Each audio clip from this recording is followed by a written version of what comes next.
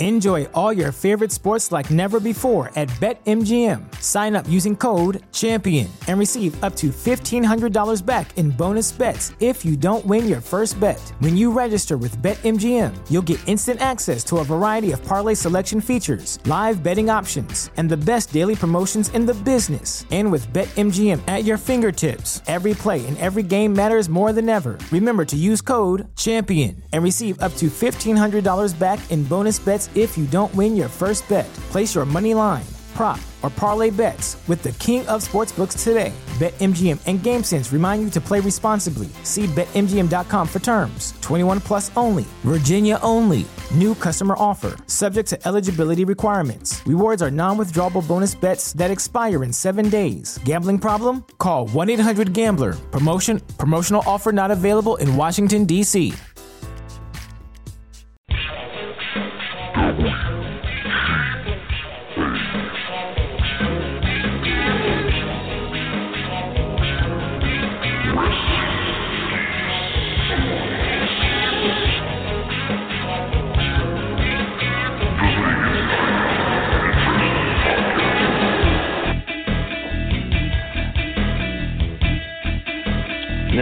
The New World Order.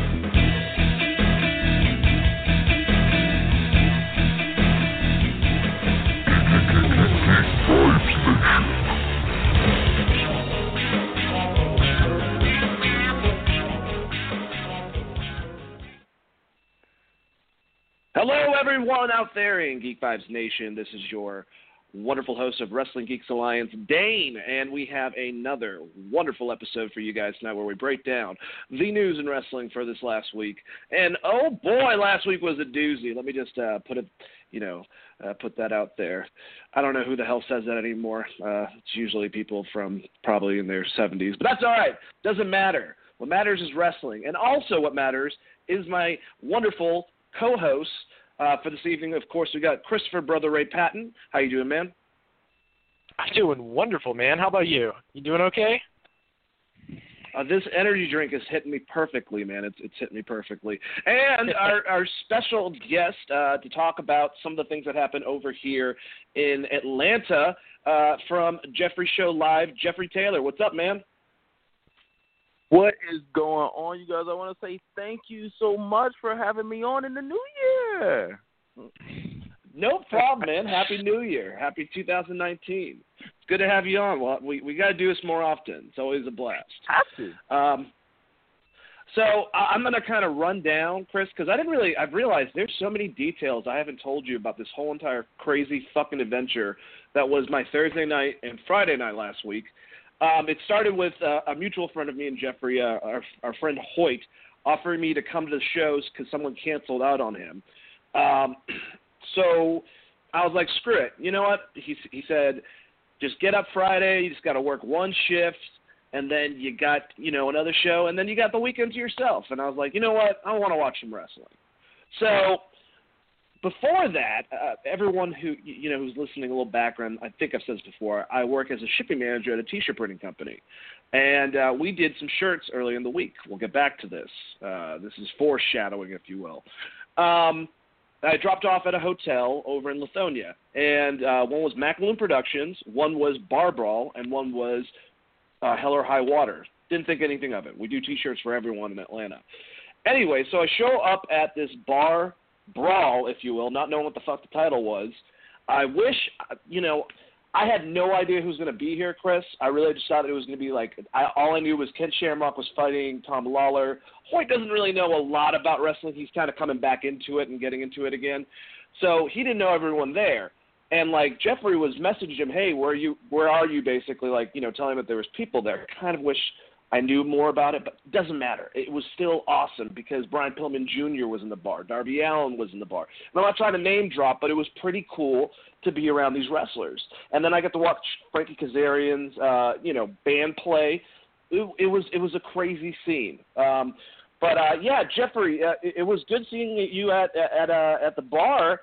And, it was a Macaloon Productions, which was the guy that was in charge of it. And I actually dropped his friggin' T-shirts off for both performances. But how did you like the scene at Bar Brawl with all the wrestlers around?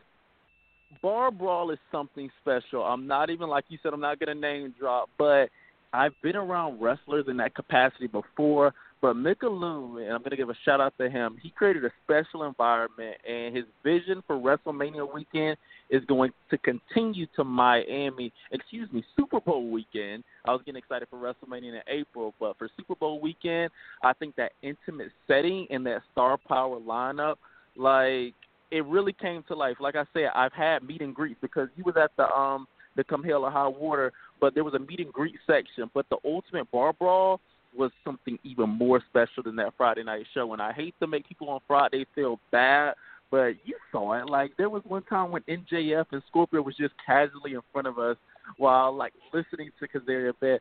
Those are some really special moments because I'm still a fan. I'm not afraid to say it. I'm still a fan, and just to be that close and intimate with, we know Atlanta, AEW is going to blow up. Is it AEW or AWE? Which one is it? AEW. All Elite Wrestling. AEW. All Elite Wrestling.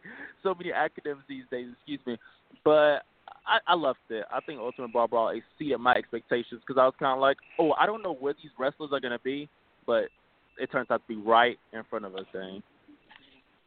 Right in front of us. And that's the crazy thing. There's a viral video that I didn't even realize because I kind of drank a lot while I was there. And I didn't really want to, like, bother any of the wrestlers. Like, even Christopher Daniels, who's been on our show in the past, I wanted to be like, hey, thanks, man. But he was enjoying himself, and I didn't want to be that mark. So I just kept to myself, enjoyed myself. But they were literally fighting in front of us. And there was a video that Priscilla Kelly vomited all over Eli Everfly. I'm sure that you remember that, Jeffrey, because I think that you were more coherent than I was. I had no idea until next day, and people were talking about it online, like making a big deal of it. And, hey, makes sense. I mean, I guess that's marketing, to an extent. And it was pretty cool. It was definitely cool seeing Tom Lawler get dragged to the bathroom by Ken Shamrock's old ass and fucking get swirlied a couple times. And we have some video footage that Hoyt took, and I was basically drunkenly commentating the whole entire time. So yeah, that was one heck of a strange evening. And you would think that it would not get stranger, but I think Friday night, honestly, at Come Hell or High Water, it was also a pretty strange scene. You're just chilling there, and people that like Conrad Thompson, just hanging out, just sitting down and stuff. He's very, very, like, tall, large gentleman. But Glacier's there. I saw, Chris, I'm not going to lie to you, there was a gauntlet match at Over Hell or High Water that had the fucking Yeti in it. In his mummy costume, I saw Ron Reese come out as the Yeti in this gauntlet match that had Brian Pillman Jr. and him and Glacier. It was amazing. And all the matches were great. I loved everything. I'm trying to think of, like, stuff in particular. But actually, while I run down the card, look over it, Jeffrey, name some highlights about Over Hell or High Water for you, whether it was seeing someone there or one of the matches in particular. Okay, just to brace yourselves, I am a fan, you guys, because I was working the event, to be honest. Shout out to Mickaloo Productions again. Shout out to Tyler that took the pictures that I tagged Dane in. That was exceptional. He did a great job the past 2 nights. But Joey Ryan, that was my first time ever seeing Joey Ryan in person. So I literally took everything in me to talk to him, to be honest. And it was just great how nice he was. Joey Janela was a nice one. I knew Cody Rhodes. I knew Young Bucks would be there. It wasn't so much of a surprise. It was so much of seeing Hangman Page, them actually there physically, seeing the Penix Plex. I hate to say terminology, but seeing the spot in person. I've seen it go viral so many times, but seeing it in person for the first time was crazy. Tony Schiavone, you talk about Conrad. Tony Schiavone, being able to talk to him, telling him how me and my grandmother grew up watching it. The actual wrestling, the tag team match was easily one of my favorite matches of the year already. I know it's only February, but if we want to talk about the actual matches that took place, Son of Havoc kicking off the show with Everfly, that was a really great opener. Then the main event was a great closer, like tag team wrestling. The discussion creates tag team wrestling can main event team matchup main event WrestleMania one day. Well, there we go. Yeah, they were definitely trying to make a statement, and I just thought the whole entire card was very, very unique, and they had a lot of matches. They had matches for everyone, basically. Whether it be the Lucha Brothers versus Kazarian and Daniels, like that was a great match. Love seeing the Young Bucks come out at the end. I was hoping that would happen. When Cody and Adam Page came out earlier, I was like, yeah, they're definitely going to do this. But it was really cool and surreal to be there, and honestly, I forgot about Tony Schiavone being there. I have to be I had a couple cocktails, not going to lie. And that was towards the end now that I'm piecing that back in my head. But, yeah, that was crazy to see Tony Schiavone just hanging out and watching the matches. But, I'm assuming a little bit of this. Like, if we look over this match card, and this will bring it back into discussion, especially so we can get Chris involved, knowing that Pentagon and Phoenix, and now we also know that Jimmy Havoc has been signed to AEW. I don't know if he's an exclusive deal. I know that Pentagon and Phoenix are non-exclusive, so they'll be able to work with other promotions to an extent. It looks like from what Court Bauer at least tweeted about, it looked like he was saying a goodbye. So I don't know if MLW is a part of that or if they're saying that they might still work with Impact. That's a lot of speculation. It might just be Mexico related. I have no idea. But yeah, I'm wondering basically if a lot of the guys that were on this card, if we can see that potentially, the people that were hanging out at Bar Brawl, that were the same people that either performed or were hanging out at Over Hell or High Water, whether it be a Joey Ryan, whether it be an Effie, whether it be, I'm just going up people that were on the card. Mil Mertez, who was another person I really was happy to see. I was very weird. I expected El Macias to be there because I thought Mil Mertez was a Lucha Underground gimmick, but I guess he's still working for them. I didn't even understand if they're still an entity. Either way, he is someone they should definitely go again or grab. Casanova Valentine, CZW legend. I think he has a match going against Nick Gage that's going to be next week. But it was a weird three-way where one was Lucha Libre, one was Hardcore, and they had Vernon White, an ex-MMA fighter. That was very interesting. I think Vernon got confused and kind of walked away in the midst of it. We got CMJF and Scorpio Sky. They're already signed, obviously. And Tom Lawler, who was teaming with Ken Shamrock. I have no idea if Ken would be, but Tom is definitely someone, even though he's the champion at MLW, another potential person I could see that would do some really good stuff at AEW. Penelope Ford, who's obviously there, and Delilah Doom. Thunder Rosa, who's awesome. I mean, it was Matt Cross, who went against, like we said, Eli Everfly, two other people, Ethan Page, Ricky Starks. I mean, there's a lot of great names in the indie world that were at the show, and other people like Darby Allin, just hanging out. And Brian Pillman Jr., as far as another person. I'm just wondering if we could potentially see them at AEW, based on the fact that it seems like they're a part of the same crowd, if that makes sense. Jeffrey, what do you feel about potential of some of these guys going over to AEW? AEW gives hope. And it sounds like a presidential campaign right now, but it gives hope to a lot of people that's always said kind of prior to AEW being around that I don't want to go to WWE. I feel like there's more out there. I feel like there has to be more, but they feel like they're settling for a lesser crowd potentially within Ring of Honor, Impact Wrestling, and other companies, but just didn't want the WWE because of the stories, the reputations, and everything. And I've heard that from indie wrestlers from the past 2 years, and I was kind of like, what? WWE isn't the end-all for you? What? Are you kidding me? Is that not, the main objective? So the fact that AEW is giving guys like MJF, Scorpio, Penelope, and so many others a chance, people like Flip Gordon, Marty Scurll just waiting to be out of their contract, that's me saying it. That's not anybody else. That's just me thinking, when is this contract going to be up? I think that it's a beautiful thing that all these guys that are originally they're working towards in the indie scene to go to WWE, like a EC3 and the people that's there now, it's kind of like they could really be in the mix of going to AEW before you know it. And I seen Mil Mertez, I'm Facebook friends with him, and he was kind of like, you guys think I'm going to be joining AEW? And the post went crazy, hell yeah, Ricky, join this. So it's kind of creating a lot of conversations about, hey, we could just be with Cody. I mean, we're already close enough. and with the Young Bucks. So I love it. But on the offside, and I don't want to go too deep into this because you guys may talk about it later, but it's kind of like the Salem witch trial. I've seen today The Undertaker, Randy Orton, Mickey James. Everybody is being considered for AEW. Like, it's crazy. Crazy. Yeah, I definitely would love to see Ricky Banderas in a big company, in a big role like that. You know, the guy's extremely talented. I think he's 41, 42, but he's a great wrestler. And I always like the Mil Muertes, you know, gimmick or just, I mean, it's kind of Undertaker, it's kind of Ultimate Warrior, but it's his own thing too. And he's strong, but it's also a lot of lucha libre. I would like to definitely see him possibly in AEW. So that's awesome if he was talking, you know, small talk. We're not confirming anything, people. We're just saying, you know, little conversations and stuff. And, you know, kind of like pivot to what you're saying about Randy Orton, you know, the fact that he made a statement saying that he's willing to speak with AEW. I wonder if he's saying that in gorilla position with, like, Vince and ear reach because he just wants to renegotiate. And who knows? I mean, that would be a crazy get.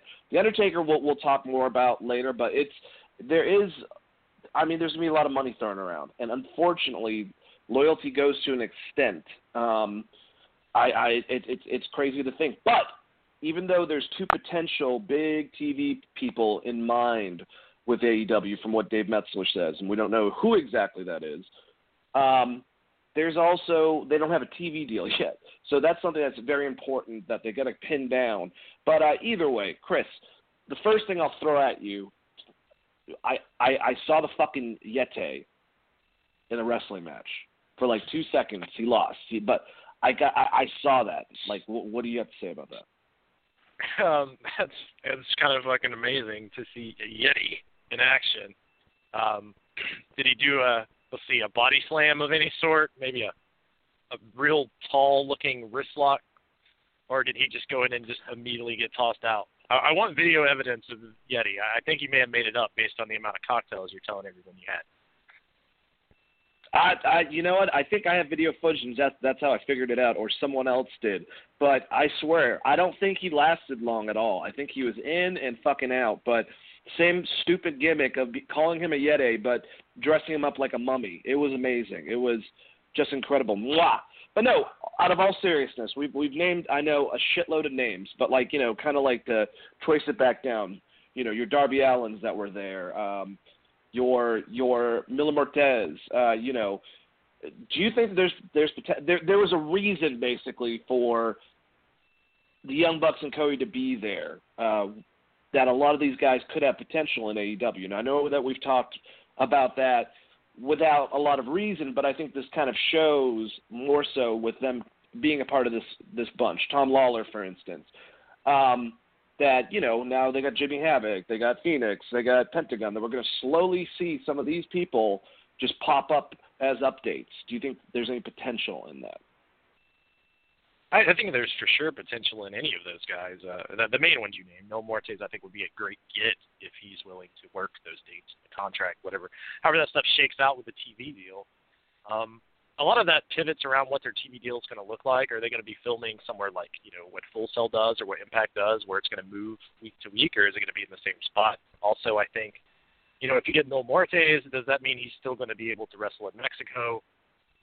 There's just a lot of questions around that. But, I mean, right now, the way that roster's fleshed out with 17 people, I think my biggest question, with all the potential names floating around there, all of the people are talented. Like, all of the wrestlers that were mentioned, very talented people. Some of them not given a shake on the big time yet, like a filthy Tom Lawler, I think would be very interesting. Moving up to somewhere like All Elite Wrestling, kind of with a fresh TV start. But yeah, all of those names I think are potential candidates. It's just how big is that roster going to be? Right now they're doing one TV show from, I guess, what they have licensed out, what they're going to be, what we know of at least. The plan is one TV show, so you don't want to make your roster so deep that a 2-hour TV show you can't get everyone on, which, as we've seen SmackDown, that happens a lot. And a lot of these matches are going to be long form, just because of the way these guys wrestle. I would think, you know, between 8 to 15 minutes for most TV matches would be my guess, just based on the wrestlers that are currently there and their work in previous companies. So the big question that really stands out to me is how they're going to do this, or the TV show, and then how many people that leaves you on a roster with, and the fact that they're focusing a lot on tag teams. Like when you talk about Pentagon and Phoenix, do they end up being a tag team as opposed to single wrestlers? Where does that take that company? And I think a lot of questions are going to be answered.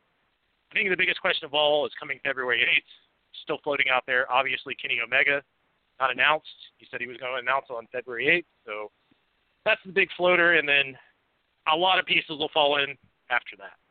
And everyone that you guys saw, I'm really jealous I couldn't go to that. I think that would have been awesome. It's really cool Super Bowl fell this weekend, or fell last weekend the way it did. We were able to get some good wrestling in town. Sounds like you guys had an awesome time. Very jealous. Yeah, dude, I wish you were there. It was like something that just got, put in my lap, and I was like, sure, let's do it. Yeah, screw it. I didn't really think it was going to be everything that it became, and it sucks. I don't know the outlet. Kudos to you because you were in the same arena, but you got those videos up of the Young Bucks interacting with Pentagon and Phoenix just probably, I think it was 5 minutes before I put them on Twitter. So you did it, and I can appreciate that. But still, it was awesome to be a part of that situation. And I think that, that kind of harkens back to something that you were saying, Chris, that I'm going to ask you, Jeffrey, about, do you think sorry, hold on one second. I apologize. Someone started calling my phone. Do you think that they're looking at Pentagon Phoenix as a tag team, or do you think that Pentagon, especially, and Phoenix are going to be doing some solo stuff, or do you think that the Young Bucks are looking at them as the Lucha Brothers, basically? I think that from the Young Bucks, the closing curtain speech that they gave at the show, they're looking at it as a tag team, but in wrestling, you just really don't know. But I definitely feel like it would be preferred as a tag team because they gave that big speech as a driving force as a tag team, and they can be the main event.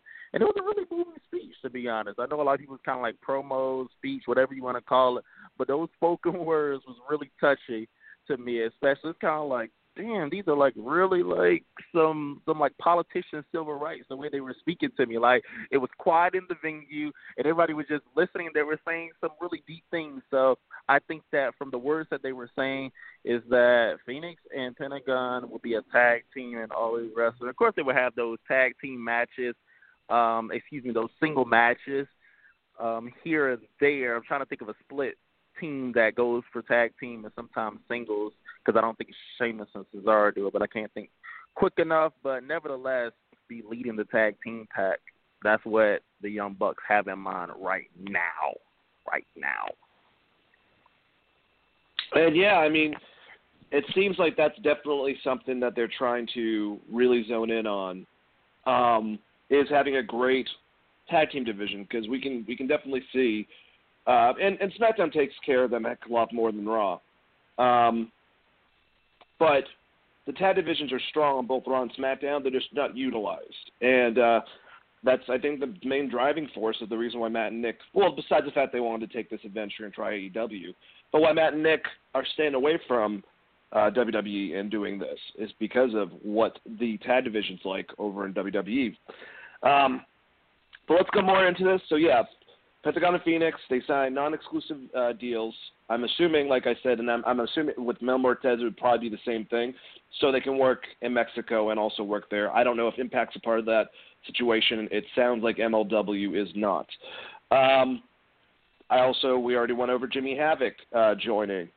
The rally is tomorrow, and they're doing a rally for Double or Nothing in Las Vegas.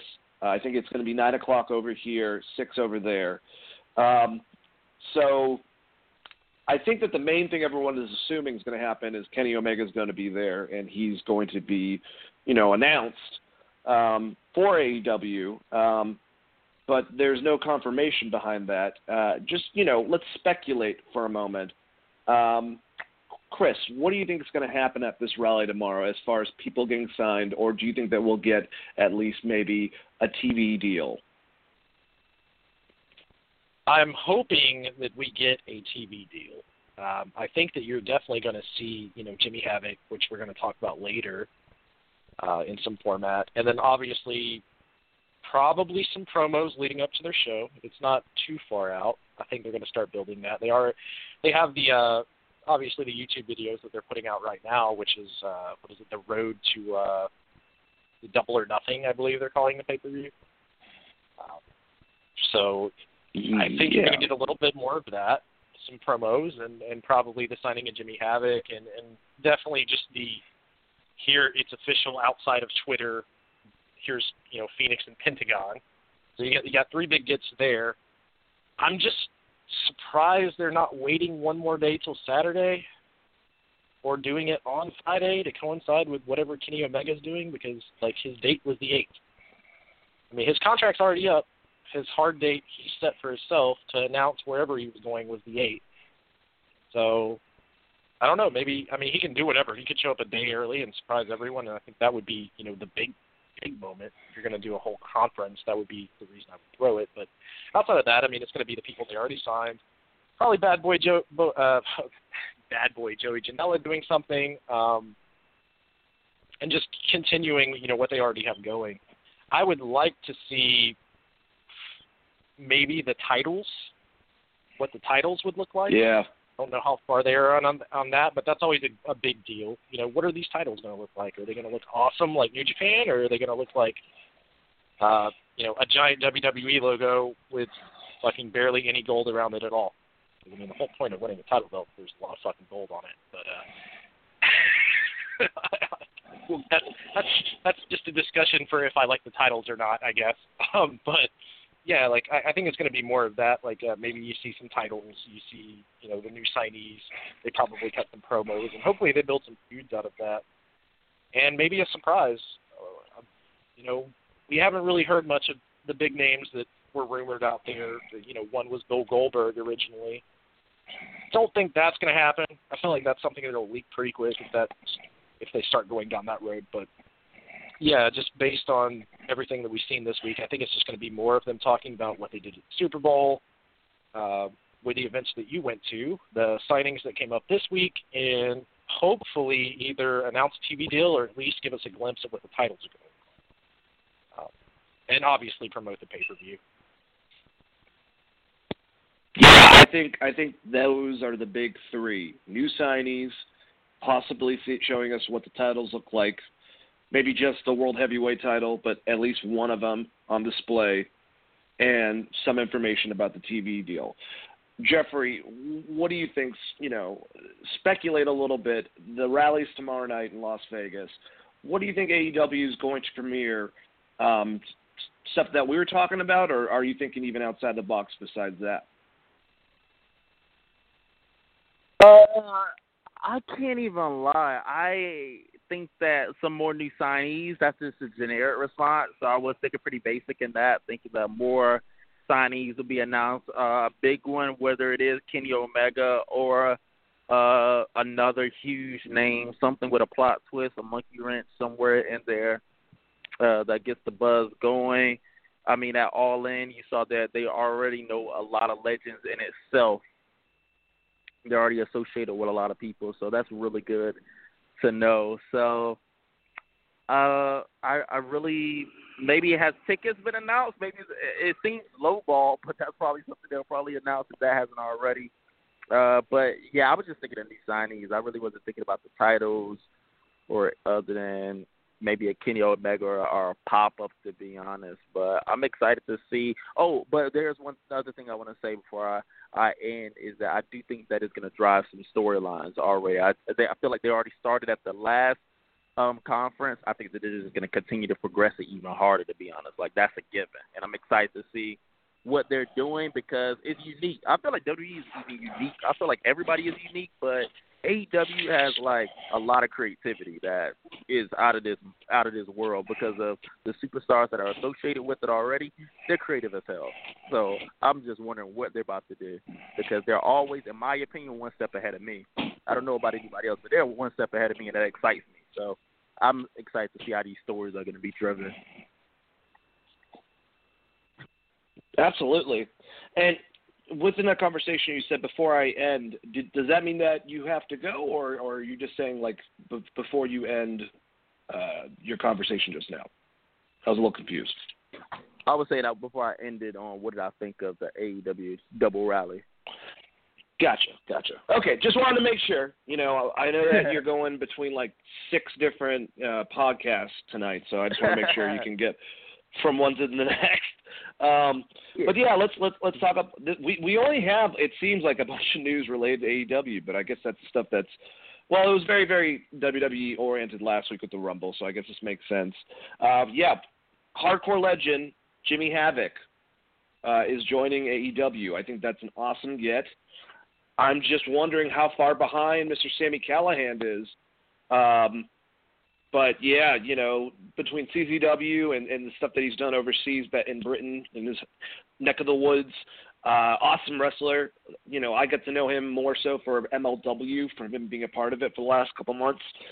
But really good get from AEW. I don't know the extent of his contract. I just know that he's their new signee. Chris, what do you know about Mr. Jimmy Havoc? I mostly know Jimmy Havoc's work from Progress, and he's an absolute monster. He's one of the few, I guess, UK wrestlers that, to me, hasn't gotten to the big time yet. So it'd be cool to see what they do with him and have him break through, see if he can break through that ceiling, because he's had some incredible matches, specifically in Progress, like I said. I like his gimmick a lot. I think it's unique. It has a little bit of there's shades of the villain in there, but he kind of reminds me of the Zombie Darling a little bit, whose name is slipping my mind. God, he used to work for WWE, and I cannot think of his name. But I'll come back. I'll come back to it because I'm just going to get stuck. But anyways, I think it's a unique gimmick. I think he's a great wrestler in the ring. It's cool to see some of that UK strong style come over in. I would compare it more to like Zack Sabre Jr. than Pete Dunne, obviously. But I like that pickup. I think it's really unique and kind of was a little unexpected by me. I know he was a big-time free agent, but I thought he would have been more on WWE's radar. So, that's kind of cool to see that hopefully you can see more people from Progress and that side of the world showing up in AEW. That's exciting. But, yeah. Yeah, like I said, when it comes to his side over here, Sami Callihan's definitely someone I'd like to see join. But when it comes to someone I've seen him battle over there, is another hardcore wrestler, Mikey Whiplash. I think would be awesome to come over here with his little. I'm not sure. It's kind of like Dr. Frankenfurter from Rocky Horror Picture Show meets Sting. But I always I thought he was a cool wrestler, and I've seen him literally have I don't know what the hell they are. Those little porcupine things stuck out of him. From Jimmy Havoc in a very brutal hardcore match, and I'm not usually into that stuff, but I thought it was pretty badass. All right, yeah. Now that I look like an idiot, just to clarify, it's Jimmy Jacobs. That's who the fuck I was talking about, the Zombie Princess himself. He reminds me of Jimmy Jacobs. Oh, I had to get that out. I got you. Crazy. Okay, that makes sense. Yeah, I can see that, especially their look. But either way, also. Jeffrey, what do you think about Jimmy Havoc? Do you think it's a good get for AEW? I think that it was predictable, to be honest. Kind of like thinking of some of the people that's already signed. It was predictable, but nevertheless, it was a good signing. It's one of those. I have to always bring up the WWE. I'm gonna be honest, I'm a WWE guy. I don't ever want that to get lost, but I am a WWE guy. So if I mention them, they like the blueprint. The standard for me personally, but a lot of people always say, "Don't go to the WWE, he's not going to use you," and they kind of probably was right, to be honest. Look what happened to Mordecai. So with Jimmy Havoc, in a sense, I'm excited for him because I've been following his work, particularly with MLW with Sami Callihan, and it's really one of the main reasons I attend to MLW past few months. More so from low key, it's been the Jimmy Havoc and Sami Callihan, what they're going to do, their brawls, their matches, their rivalry. I think that it probably don't get talked about enough, in my opinion. So it was good to hear from you with MLW, because a lot of people don't even watch MLW, unfortunately. It's a really good show. But I think that I'm excited for him. He's had matches with CZW, He's at match with Pete Dunne, British wrestler, like you guys said. I'm excited for him. I feel like he's good since he has to respond back to so much criticism. Who knew that move to better your career would receive so much backlash, so many haters out there? So he's fully confident in what he's doing. From what I've seen on Twitter, I'm strolling. I'm kind of like, oh, they're going in on him, and he is firing back.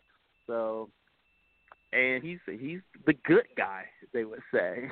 So it's interesting at how AEW is developing and how the fans respond to things, because they were not pleased on the internet. But I'm happy for him, man. I think that is going to lead to some interesting matchups.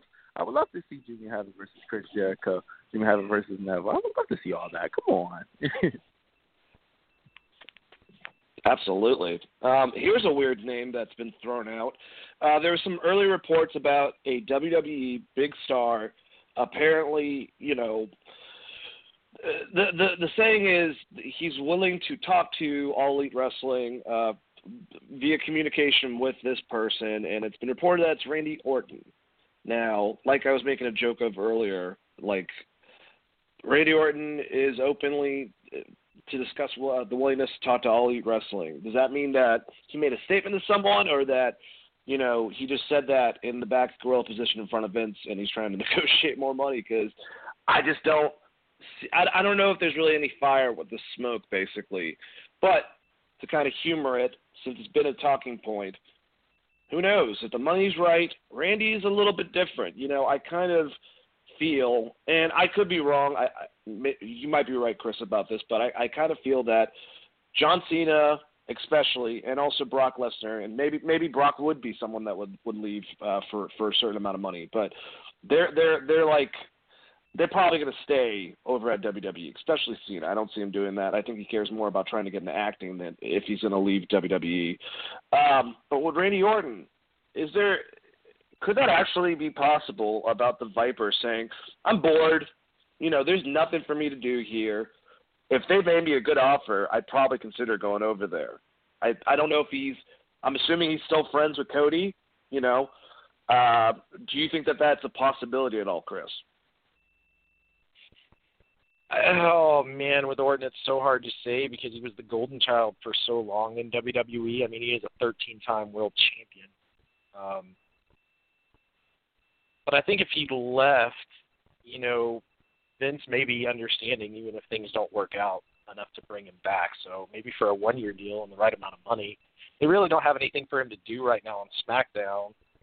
It's almost like that he has become the legend that people should be trying to kill, which is kind of funny from, where he started, which is the legend killer. I mean, he was the youngest champion in WWE for the longest time. I don't know if that still holds up, but that was a big part of his career. I mean, this guy was pushed to the moon for a really long time. I don't see it, but I'm not going to say it's not going to happen because, money talks, bullshit walks, and Orton, I mean, it's going to require Orton to work more. Right now, Orton is, I'm sure he's traveling and on the road, but he's not working every night. He's not working SmackDown every night. Whereas this, with being a big name, I would assume that unless he can flesh out some kind of deal where he has a partial contract similar to what Brock Lesnar has in WWE, you're going to be talking about him being on the show.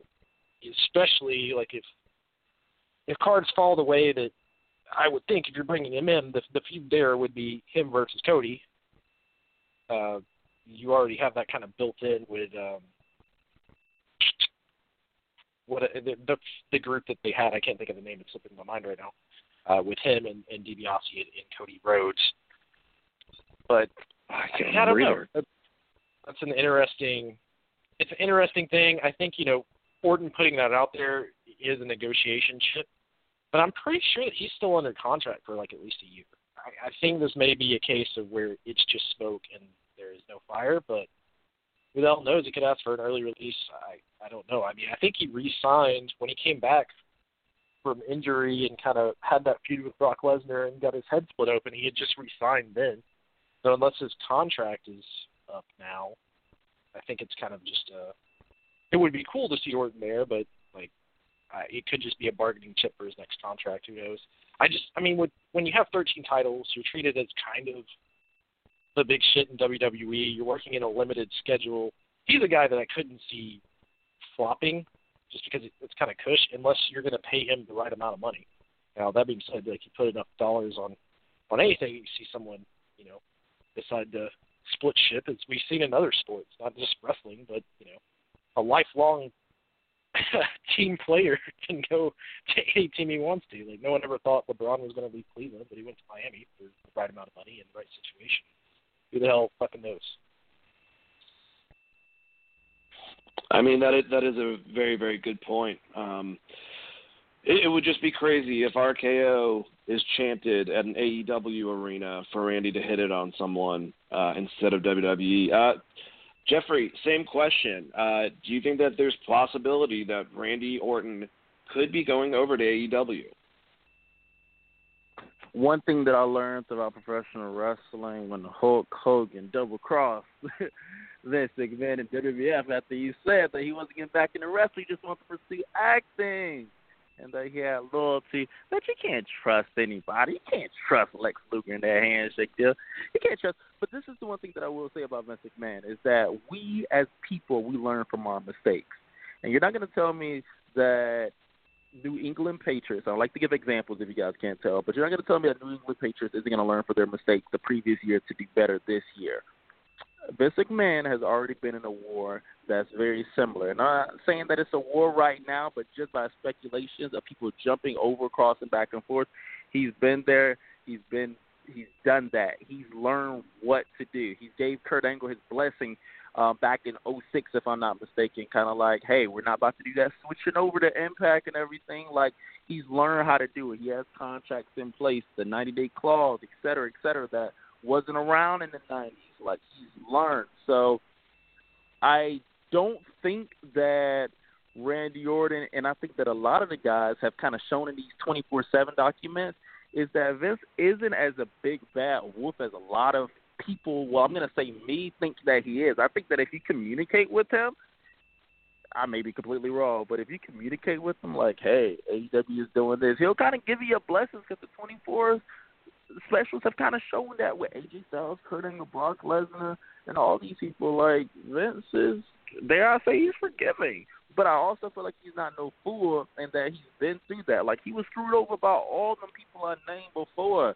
I feel like he's learned from that mistake. So if Randy Orton is, which I think that is a strong possibility, 100%, I don't think that I wouldn't put it past me in a sense. But I think that he probably communicated as well. Kind of Chris Jericho. That's a recent one. Chris Jericho was kind of like, yeah, Vince knows. He said it in the podcast that everybody heard. Vince knew this. Vince told me. Yeah, so I think there's communication there, and I think that is possible in retrospect. I feel like a lot of the lines have been kind of like diminished because of podcasts, because of communication. That curtain has been open a bit, and that's why I'm thinking like, yeah, this man could go. And, yeah, Vince probably know. Like, I think that you said it, Dana, earlier. So I think that it's 100% possible. And I think that what these wrestlers are looking for is less work schedule and more money. So if you give me that, I'm good. Absolutely. And, man, I'm just thinking how cool it would be to have a situation. I mean, they would have to sign Sami Callihan, but going back to that, if they got Sami and they had Randy, and after Randy makes his appearance, he starts off his next big feud is Sami trying to hunt him down and kill the Legend Killer, basically, like Chris was kind of alluding to. But he's doing the heel shit against Randy. I think that'd be a lot of fun. There's a lot of stuff they could do, but let's not get our hopes up too much. But, Jeffrey, I know that, like I said, you got a bunch of stuff you got to do tonight, man. Do you want to make any plugs? And just want to say once again, thank you so much for coming on, man, and talking about those cool events that we were at last week. Thank you so much, Dane, and you, Chris. You guys are doing an amazing job, and I appreciate the opportunity for me to talk this brief second. You can follow me on everything at JEFFREYSHOWLIVE, and that provides indie commentary as well as mainstream wrestling. As well, if you follow me on any social media platform, you're guaranteed to see something exclusive from the indie professional world that nobody else is really delivering, to be honest, because I make sure of it. Call it politics. I don't care, but I'm very selective of what I'll post, but hope to see you guys at WrestleMania weekend as well. I just want to throw that out there in the universe as well. Thanks, buddy. We'll definitely have to have you on, maybe after Elimination Chamber, to shoot the shit about that. And hope to see you in person sometime soon. I might be coming back to Teddy Long School to see y'all's next event. When is that? This Friday. This Friday. Oh, shoot. Right. But I'm going to say this part, I don't know if you're able to announce it yet, but I heard you got big things coming up too this month. I don't know if you want to announce it or say anything, but I think that I may be seeing you sooner than later. Yeah, actually, now that you mention it, OSWA Wrestling over in Cornelia, Georgia, Old School Wrestling Alliance. I was asked to come in and try out for some color commentary. I'm doing the JR role. Thank you, sir. I hope that, between that and if I have to do any interviews, I can basically do it is what I'm worried about. I've got a theater background. I've done all this stuff with the podcasting, but actually getting on stage or having to they make it sound like I'm going to be on a sound system projecting over the damn match. So if that's true, that will be very interesting. I don't really know how it works. But I appreciate you bringing that up, man. I hope to see you there. Yes, that's the plan, man. You guys have a great rest of the show. Thanks, Jeffrey. Good talking to you, buddy. Yeah, thanks, Jeffrey. Yeah, but now that he mentioned it, if you guys are interested, it's the 16th, which is next Saturday evening. There will be information online. I will share it once I get a little bit of a match card. But it was good having Jeffrey on to talk about some wrestling. It's always fun chit-chatting with him. But, some craziness. Chris, how do you think I'll do at color commentary? Tell me I'm going to do it. I think you're going to be... I'm going to be horrible. I think you're going to suck for the first match, and then once you get your, little bit of wind underneath your wings, you'll just fall right in, man. I think you're going to do great. But that first match is always going to be a little rough, right? But I think you're going to do an awesome job. You're always really, really fucking funny.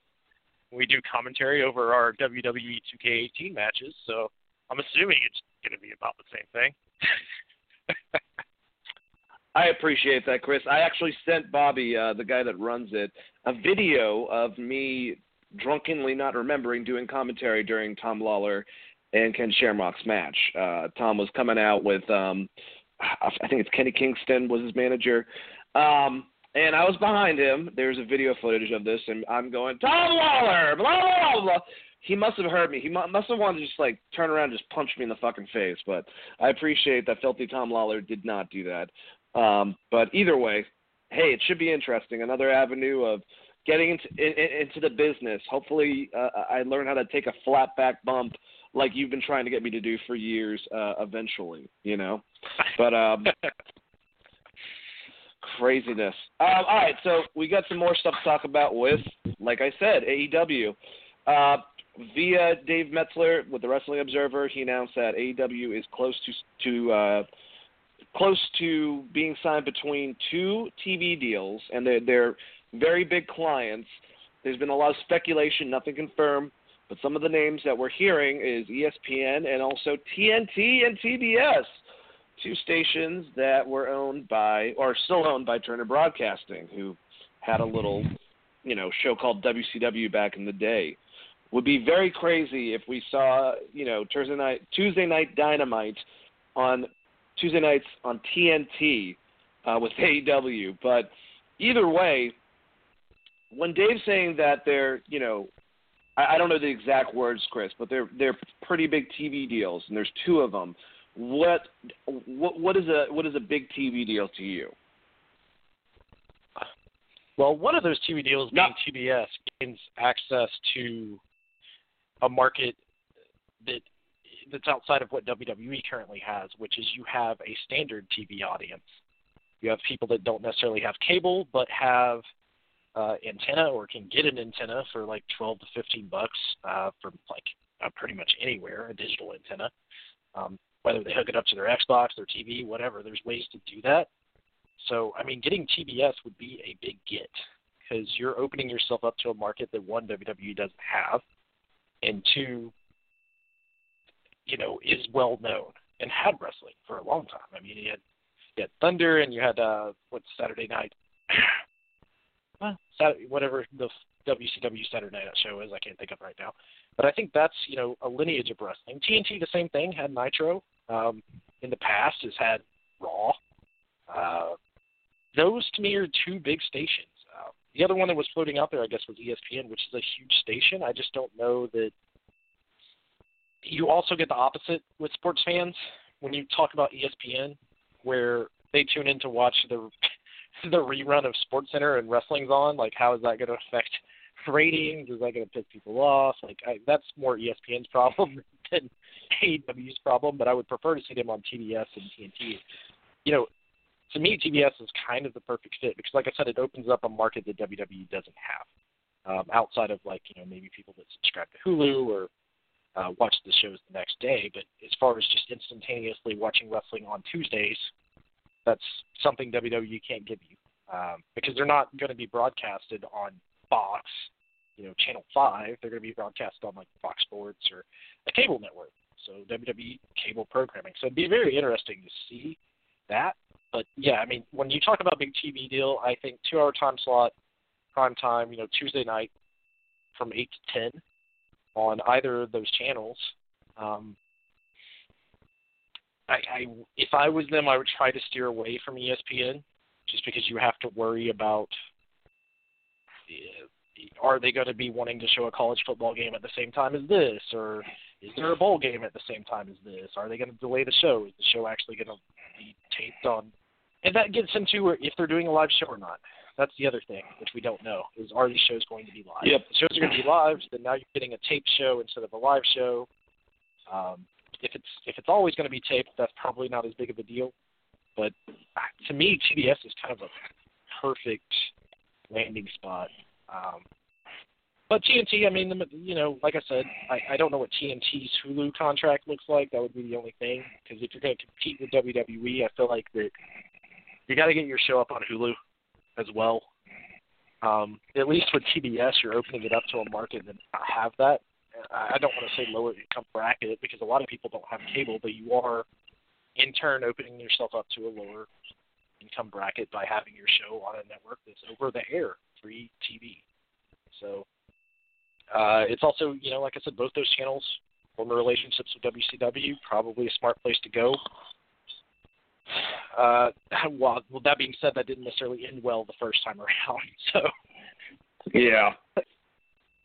But I don't know. What are your thoughts on Yeah. that? Because this is one thing we haven't had outside of us just saying they need a TV deal, we haven't really talked about landing spots outside of Spike and TNT originally.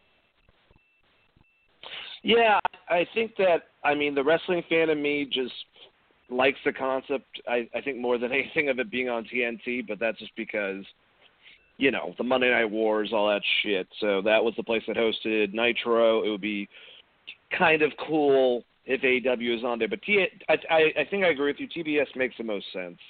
It really does. For all the reasons that you said, it's still a Turner channel. So, technically, if they do well and they want to do a second show, which chill the fuck out and let's get one show done first, they could use eventually both networks if they want to do like a Saturday show or something. I think the biggest thing is we're not going to see this deal, I think, come to fruition until WWE moves Tuesdays. I don't think that they want to compete on Tuesday night SmackDown versus that. I think they want to be able to host their own night, to be able to get their own audience, and that's probably what's driving them mainly. And I think any outlet would be good. ESPN, I just don't know if they would fucking invent a channel, ESPNW, to put them on or some shit. If they would put them on like the ESPN-Z. I don't know how many fucking stations they have, so that's a hairy situation. But yeah, I think TBS makes the most sense. And if it's Turner stations, they have a whole bunch of them. If they're doing well, if they want to do something else, or maybe, hey, they put on TNT and they put their rerun on sometime Saturday on fucking TBS for people that don't have TNT. There's a lot of options. There's a lot of ways to do it. It's really interesting, but I'm hoping that, obviously, they're not talking about the Pursuit channel. No offense to Impact, but I think that's a little bit bigger than that. So I don't know exactly what that means, but I think that TNT, TBS are good channels of what I'm assuming Dave Metzler might be referring to. What were you going to say, Chris? Yeah, and I just remembered that TBS and Peachtree TV have switched. Everything I said about having that other market just went out the window.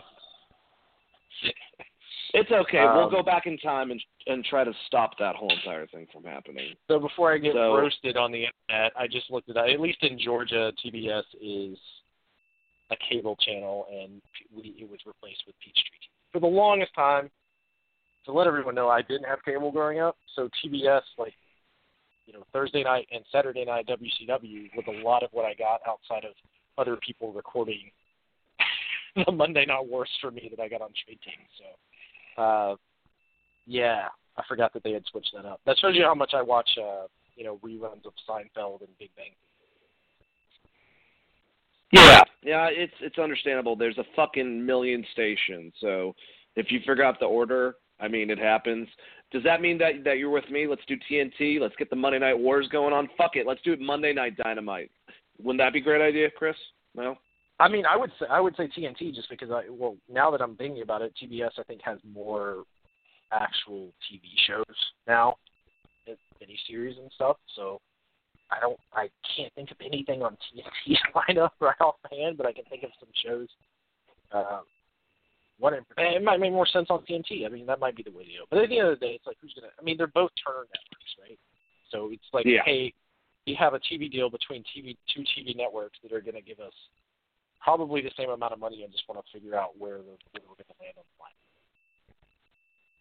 So it's more of like how about they just turn TNT to like an all-day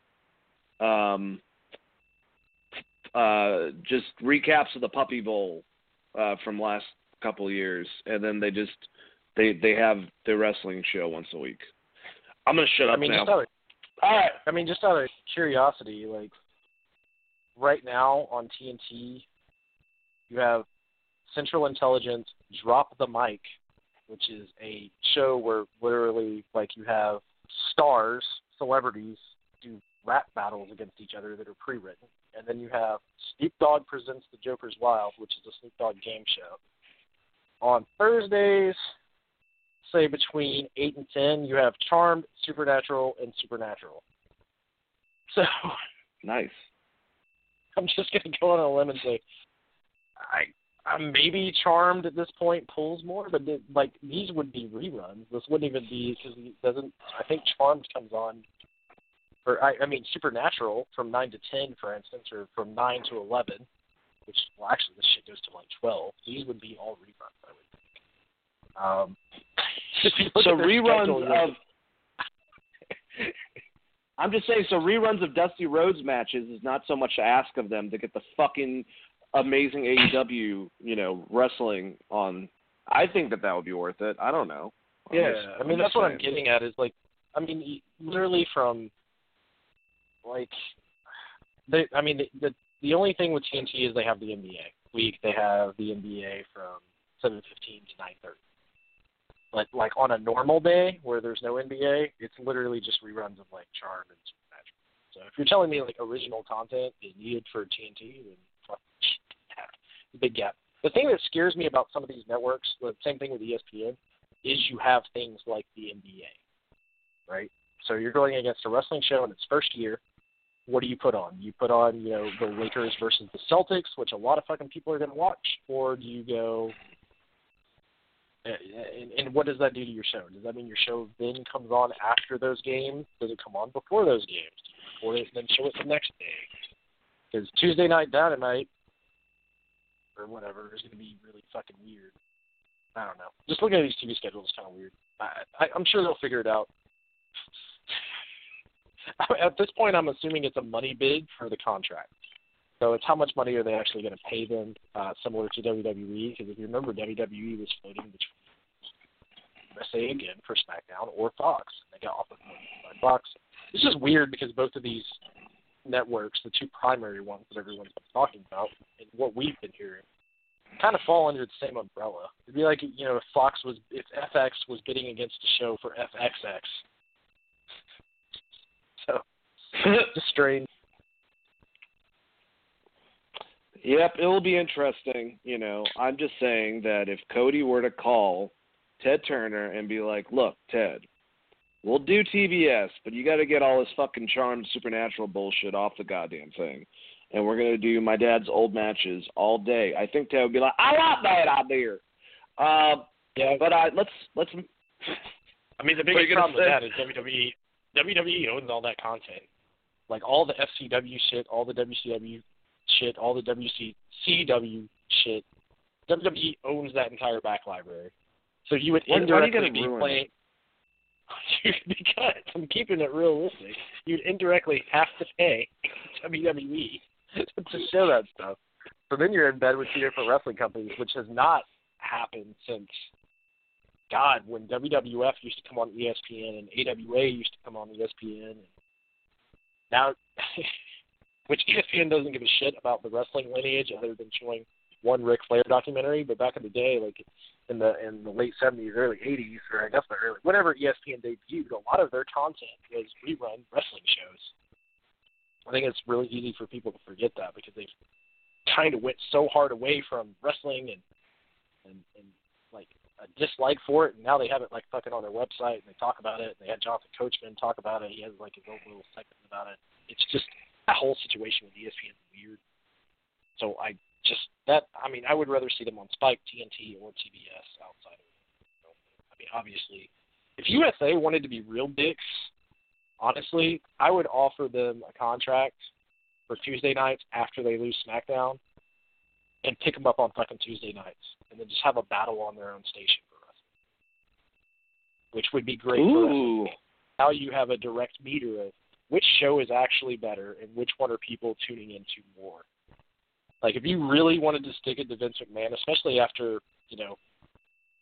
how that Fox deal went down, Raw is locked in for a while. And we're just speculating. Like, obviously, neither of us are fucking in these meetings, but if I was someone at USA and I really wanted to shit in Vince's cereal, unless there's something in the contract that says they can have no other wrestling show on their network, there's no reason why they couldn't offer a contract to be like, hey, it would be awesome if we just had both. But hopefully Vince was smart enough to be like, whatever channel we're on, that's the only wrestling you show. But, it's so hard with wrestling contracts in general that you never get to see this stuff. Like with the NFL and the NBA and, even to the NHL for some extent, exactly what channels that stuff is going to come on. If it's in the contract, there's nothing else going to be going on those nights. It's very specific. With wrestling, it's kind of like, Vince is like, shh, don't tell nobody. Yeah, I agree on everything that you said. And speaking about, not telling anybody, that kind of reminds me a little bit, possibly about, some of y'all's mindsets, where you don't have to tell anyone about what I'm about to tell you about this great product, our wonderful sponsor, Blue Chew. Guys, let's talk about sex. Let's get into this whole entire thing. Guys, remember the days when you're always ready to go, when you could have about 4, tag-ins, if you will, and just keep on going, get an Iron Man match done, if you will, have a couple of pins in between. Now you can increase your performance and get that extra confidence in bed. So listen up. BlueChew.com, that's blue like the color blue. BlueChew.com brings you the first chewable with the same FDA-approved active ingredients as Viagra and Cialis, so you know they work. You can take them anytime, day or night, even on a full stomach, and since they're chewable, they can work up to twice as fast as a pill, so you can be ready whenever the opportunity arises. I know from my experience with Blue Chew, it was an awesome sponsor. I was able to perform much longer and, please the lady that I was with. And I have to say that it was definitely because of Blue Chew. I mean, it's not so much technically if you're having any type of erectile dysfunction or anything like that or performance issues.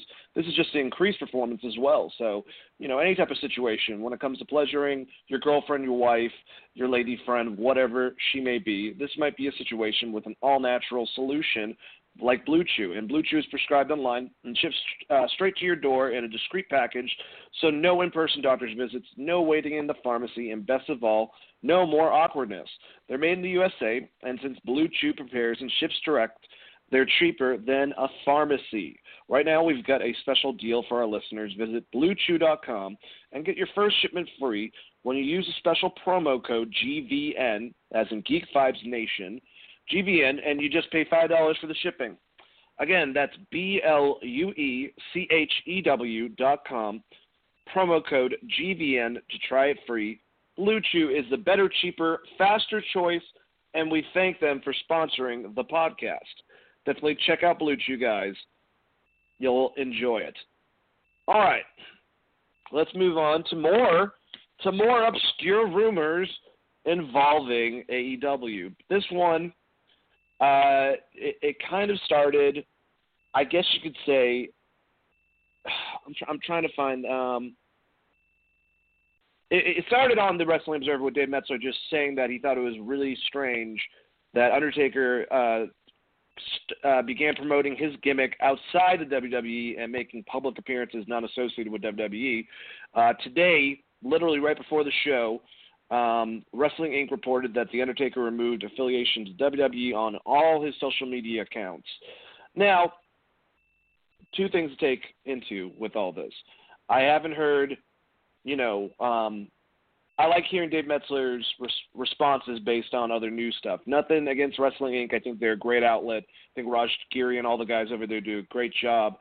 I just want to hear more detailed situation or maybe speculation based on what Dave hears from all this. I don't know if this is anything AEW related or if it's just Taker just being done. Who knows? It could mean nothing. We also have to keep an account that I believe it was noted recently that Michelle convinced Undertaker to get his own Instagram because he was basically kind of taking over hers or something like that. So I know he's not the most social media savvy person in the world. Still, it is kind of strange that he's removing his affiliation with WWE. I haven't really cross-referenced their website to see if he's in the active section like he was or if they've moved him to the legend section. So I guess while I let Chris respond to that, I will try to, in a fury, find out that information. But Chris, hearing the basics to this, what do you think about Undertaker removing affiliation to WWE on his social media accounts? I think it could mean one of two things. One, they're doing similar to what they did with Kevin Owens and Sami Zayn and trying to save a surprise for WrestleMania and build up to it past probably, I guess, Elimination Chamber is the next pay-per-view. Past that, and then they're going to bring it back online with some flurry or some flash and panache because they did the same thing with Sami Zayn and Kevin Owens. They actually changed their names back to their indie names for a while when they were in limbo between SmackDown and Raw. The other possibility that I thought of after we talked about this before the show is that he is their big Hall of Fame person this year, which is very possible that they induct Taker into the Hall of Fame this year. This is all just setting up to that, and then that's your big surprise is, hey, Taker's going into the Hall of Fame. And the reason I say that is because I think they want to do The Rock at the Hall of Fame this year, simply because they moved the Hall of Fame from Friday to Saturday, and NXT is on Friday, which means they need a big get for the Hall of Fame because your WrestleMania crowd has so much to choose from on Saturday, including a Ring of Honor New Japan show, I believe, that same night, like the same time as the Hall of Fame. You also have, and that's at Madison Square Garden, and then all the other shows that are around that's actually wrestling and not the Hall of Fame. So to me, you have to have a big get. Undertaker, while not The Rock, but in wrestling fans' eyes, is a huge get, especially to see him get inducted into the Hall of Fame. I don't think anyone that was going WrestleMania weekend that's a huge WWF fan would skip that to go see Ring of Honor. That is my guess on what they're doing. I don't think this is anything where, like, hey, Taker's leaving and he's going to wrestle in New Japan or Ring of Honor or anything. More than likely, it's either they're waiting for a surprise to say he's coming back to do one more match at Mania or whatever, or he's their big Hall of Fame person this year. We'll know more about that as soon as they start announcing the other Hall of Fame inductees, and I'm sure we'll get some kind of cool Taker moment out of it. I think this is just internet suspense more than anything else. More and more we're seeing people use Twitter to their advantage and social media to their advantage to help get their gimmicks over. And I think it's kind of cool. Like Jericho, we talked about it, last few weeks, Jericho kind of taking shots at different people and just keeping his name relevant while he's not currently wrestling. And Sami Callihan, when he had the botch, he took to it as a full heel, and that helped him get his gimmick over.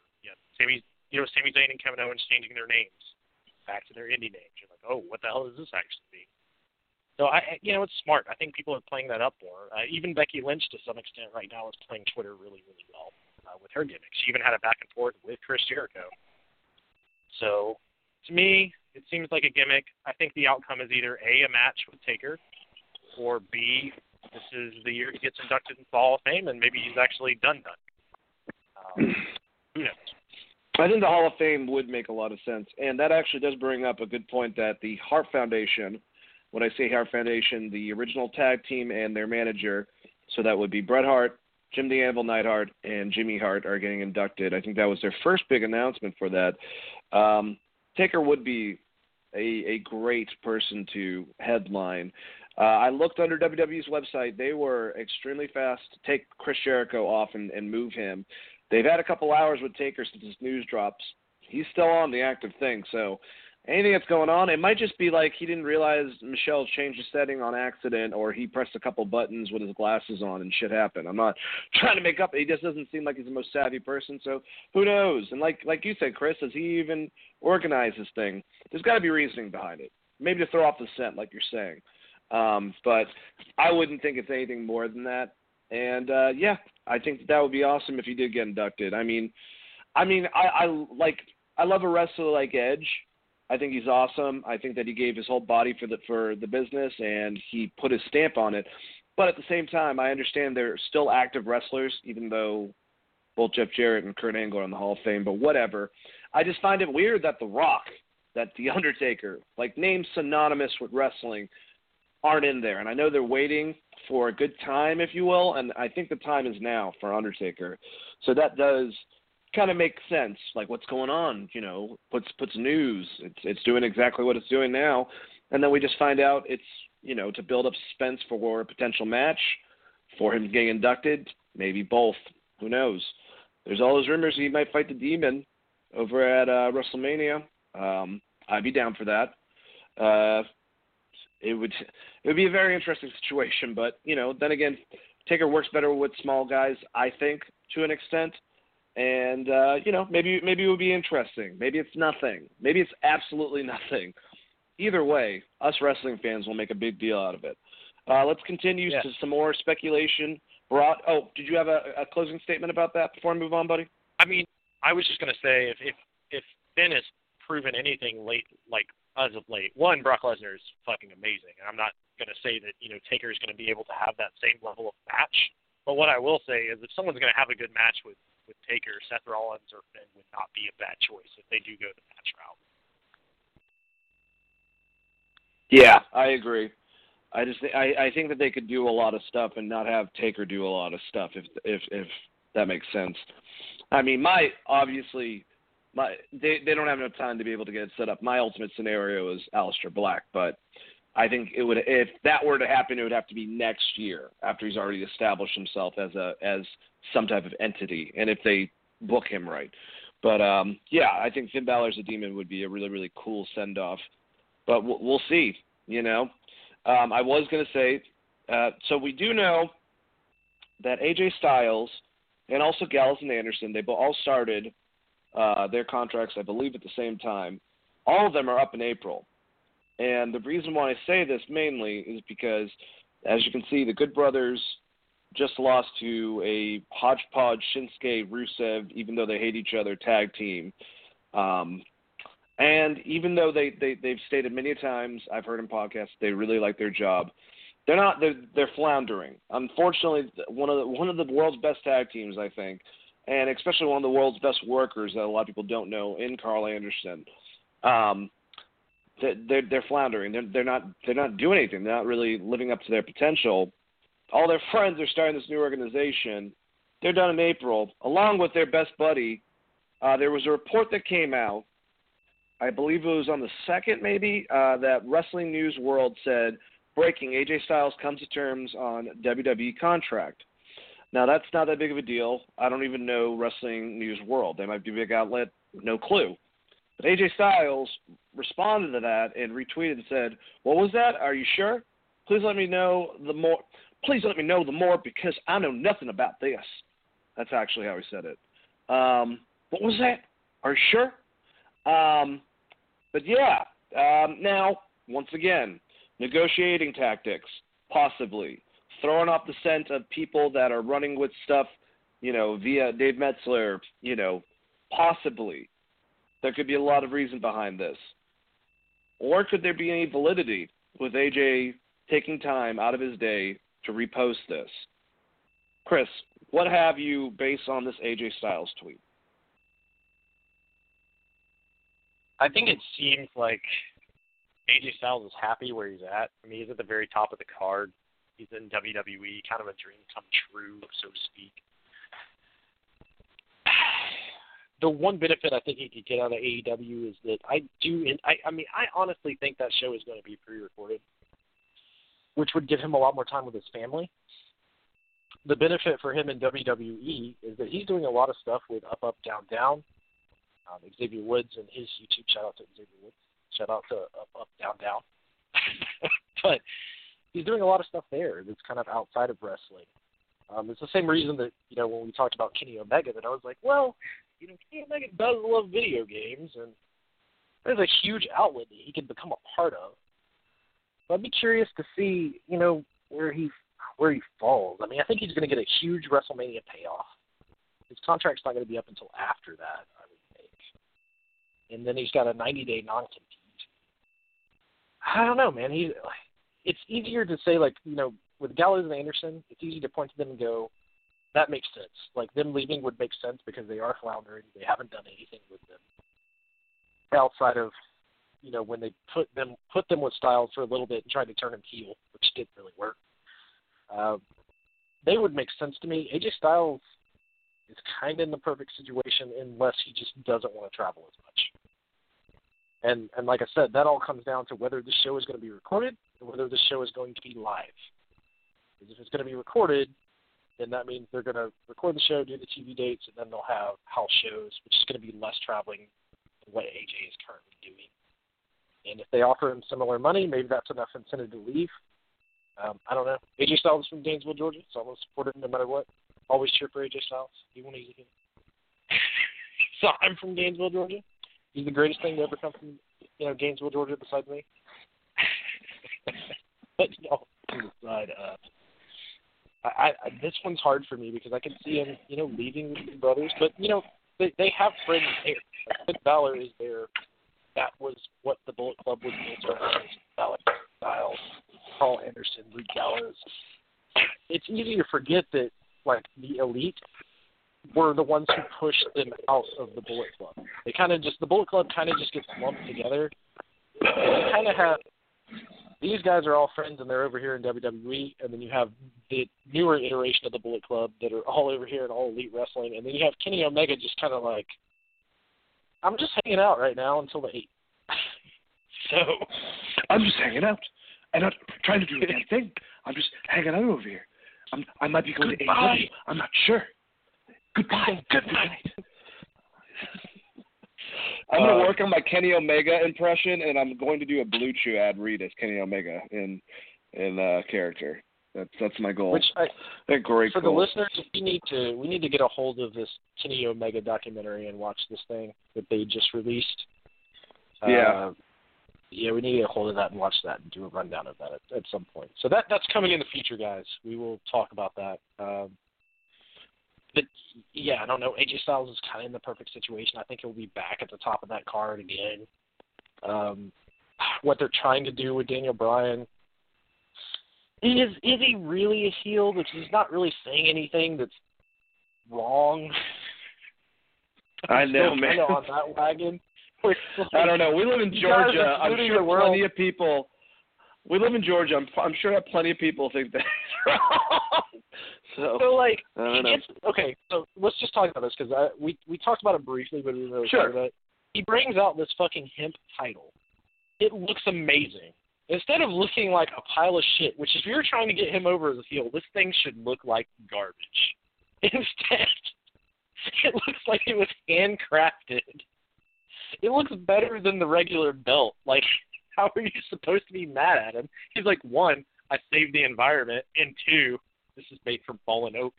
Like, I know it's supposed to be heel, but the belt should have been, like, it should have looked way shittier. There's going to be people buying this belt. Like, as soon as this thing goes up on WWE Online, it's going to be sold out in seconds. Like, they don't know what the fuck they're doing with him. So, having AJ Styles, like, to me, AJ Styles is going to be back at the top of that card, like, sooner rather than later. And then they'll find a way to make, you know, Daniel Bryan a face. But that's the biggest thing to me is, like, I think if he goes to All Elite Wrestling and Kenny Omega signs, that's your fucking top card right there. That's the match that everyone is going to want to see right off the fucking bat, whether they want it or not. So it forces their hand a little bit. And I think, you know, like I said, if the show's recorded, it is going to give him more time to be at home with his family, and maybe that's what he's looking for. That's the reason he stuck around in TNA so long. I think as long as it's the reason he worked limited dates in Japan, and he did that. And that was still a fuckload of traveling. But I don't know, man. That whole thing is weird to me. I do see Carl and Luke moving on. I don't know that I see AJ. I think he's kind of comfortable. I think he likes what he's doing. Obviously has a relationship with the New Day with Up, Up, Down, Down. He's got his own retro gaming show kind of on their channel. I'm interested to what the conversation is after Kenny Omega announces what the fuck he's doing. If he comes out and he's like, I'm AEW all the way, and then they put out a YouTube channel that's going to be video game based, and they start like really headbutting WWE, because I think that's it. Like, once that big signing happens, because like anyone can think what they want to right now.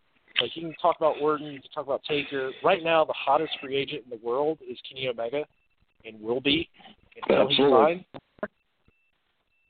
Wherever he signs is where people are going to lean towards, especially if their contract is coming up. At least if it makes sense.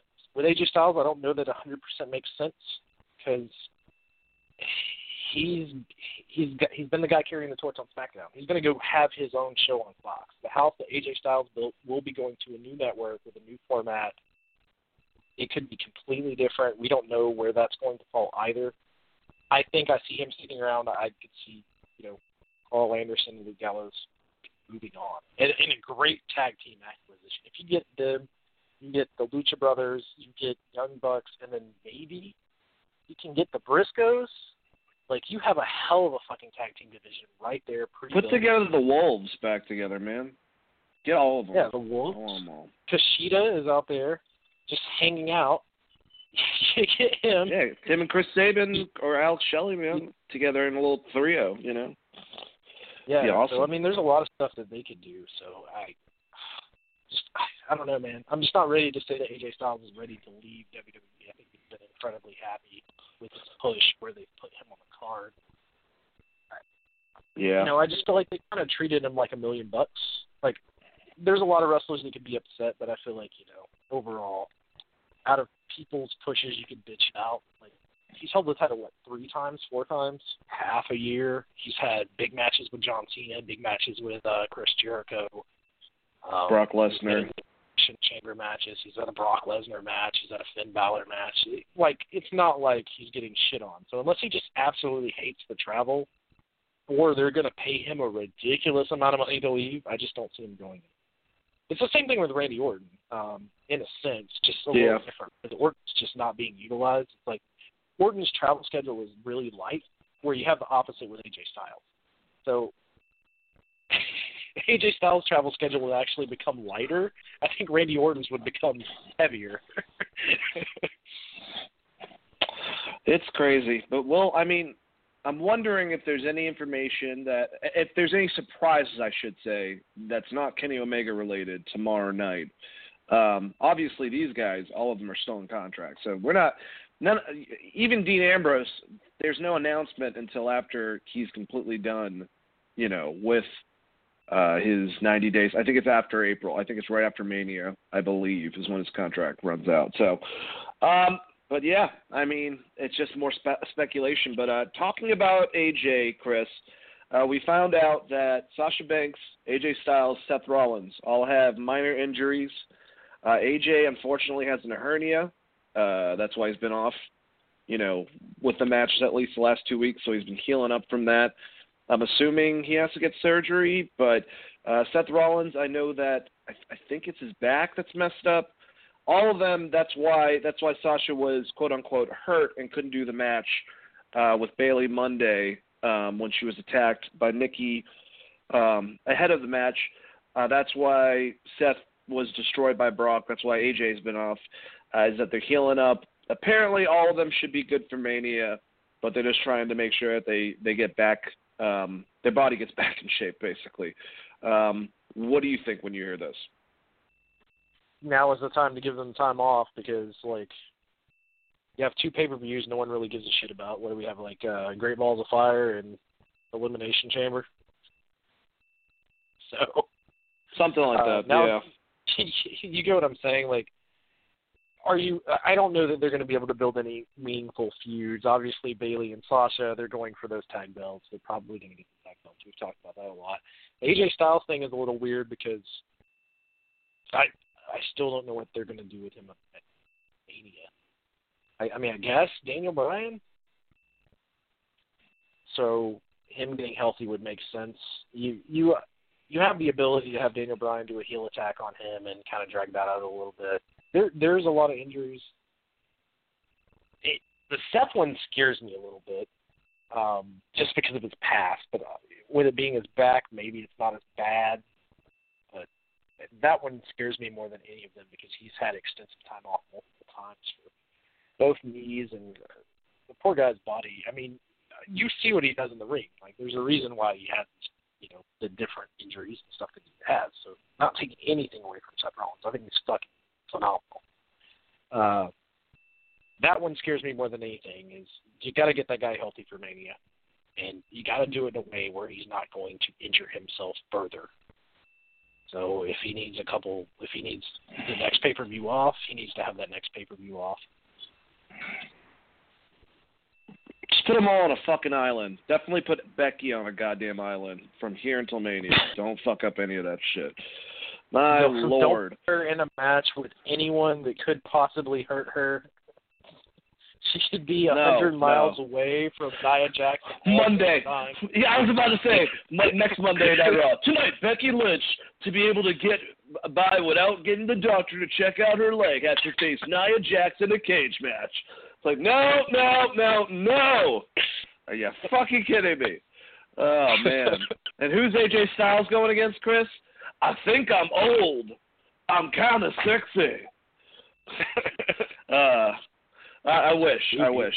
Probably not going to happen. I would love that to happen.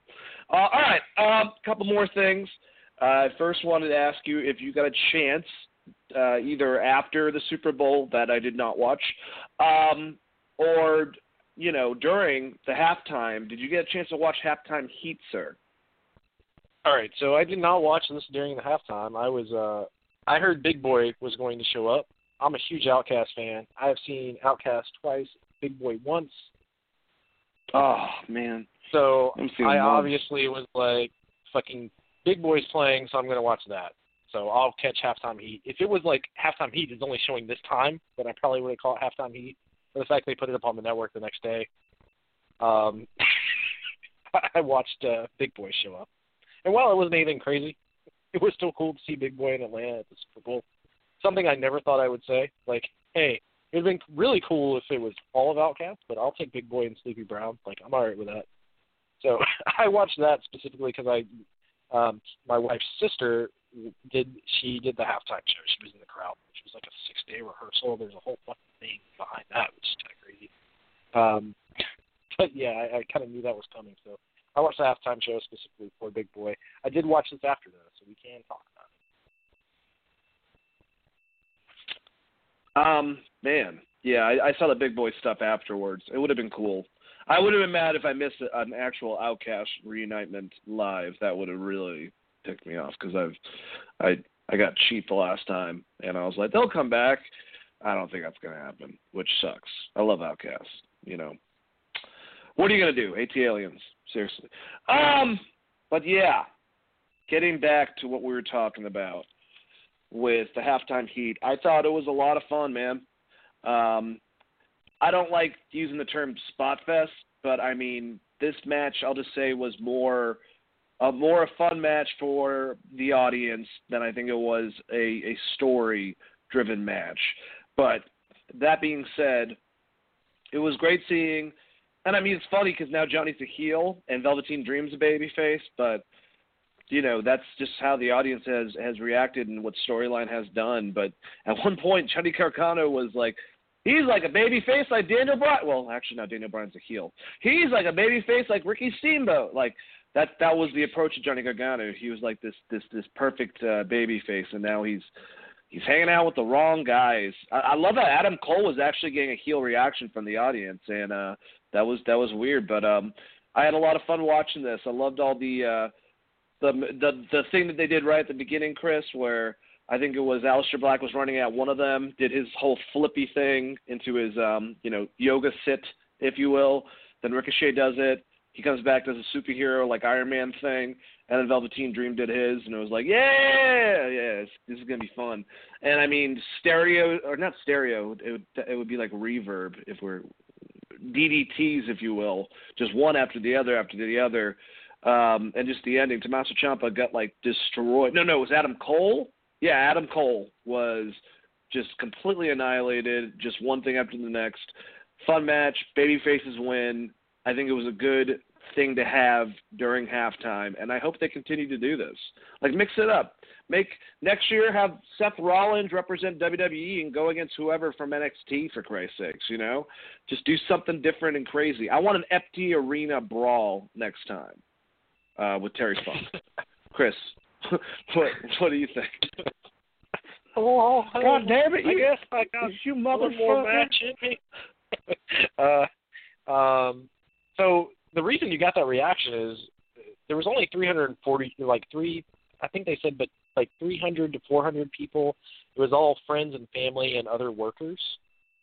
So when Adam Cole was like, Adam Cole, baby, and everyone booed him, he looked shocked because that's like the reaction he's been trying to get, which was kind of weird. But yeah, like a real fun thing to do, go back and watch this and kind of just stop it when you see the crowd and you can see like, oh, that's a wrestler. Oh, that's another wrestler. Like you can see like different people that were there that are part of the performance center, so it was basically like a friends and family / employee audience, which is why I think the reactions were like they really cheered the baby faces in this, and they really hated the heels in a way that was very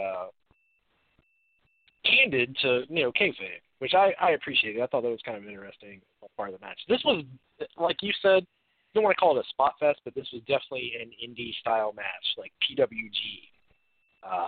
They let them do whatever the hell they wanted, pretty much, in this match, which I was kind of surprised by. I don't know if it's because I don't know. I mean, there's a bunch of chain hots, like high spots, just all sorts of stuff that you don't even see in NXT. I don't want to say, by no means was this a bad match. They did a lot. Let's just say that. They did a whole lot, which you would expect of Ricochet. Chris, how many times did Shawn Michaels say, "Oh my goodness"?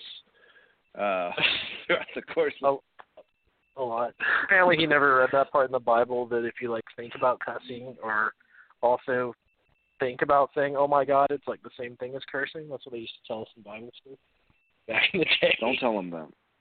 Just don't tell him that, man. He'll find some lewds, and then this will be all going crazy again, fighting people at fucking bars and shit. No. He'll shave the goatee and be completely bald, look like a baby. Oh my God. All right, I love you, Sean. Sorry, I love HBK. Don't give me hate mail after this. I thought it was a pretty fun match. I mean, compared to the Super Bowl halftime show, if you watched this instead, you didn't miss much other than Outcast, Sleepy Brown and Big Boy, let's say that, coming out. Big Boy did say H-E-L-Ho. That was cool. A reference to Patrick Troy is always good here in the A-Town. But, yeah, I mean, this is a good match. I think you could say they did too much but I think that's what they were going for. I think they just were like, hey, this match doesn't mean anything. It's not advancing any storylines. No one's here except for your friends and family. Go do whatever the hell you want. Make this thing entertaining. And I think that's what they did. I thought it was a really fun match. I don't know. There's not much more to say about it. I want to see more of it. No. I kind of agree with you. I wish they would do like a match before the Super Bowl when they're doing the 3-hour-long pre-show that they had for the Super Bowl. It started at like 3 o'clock. I took a nap. I ate some wings. I took a nap. I woke up. Super Bowl was on. Watch that.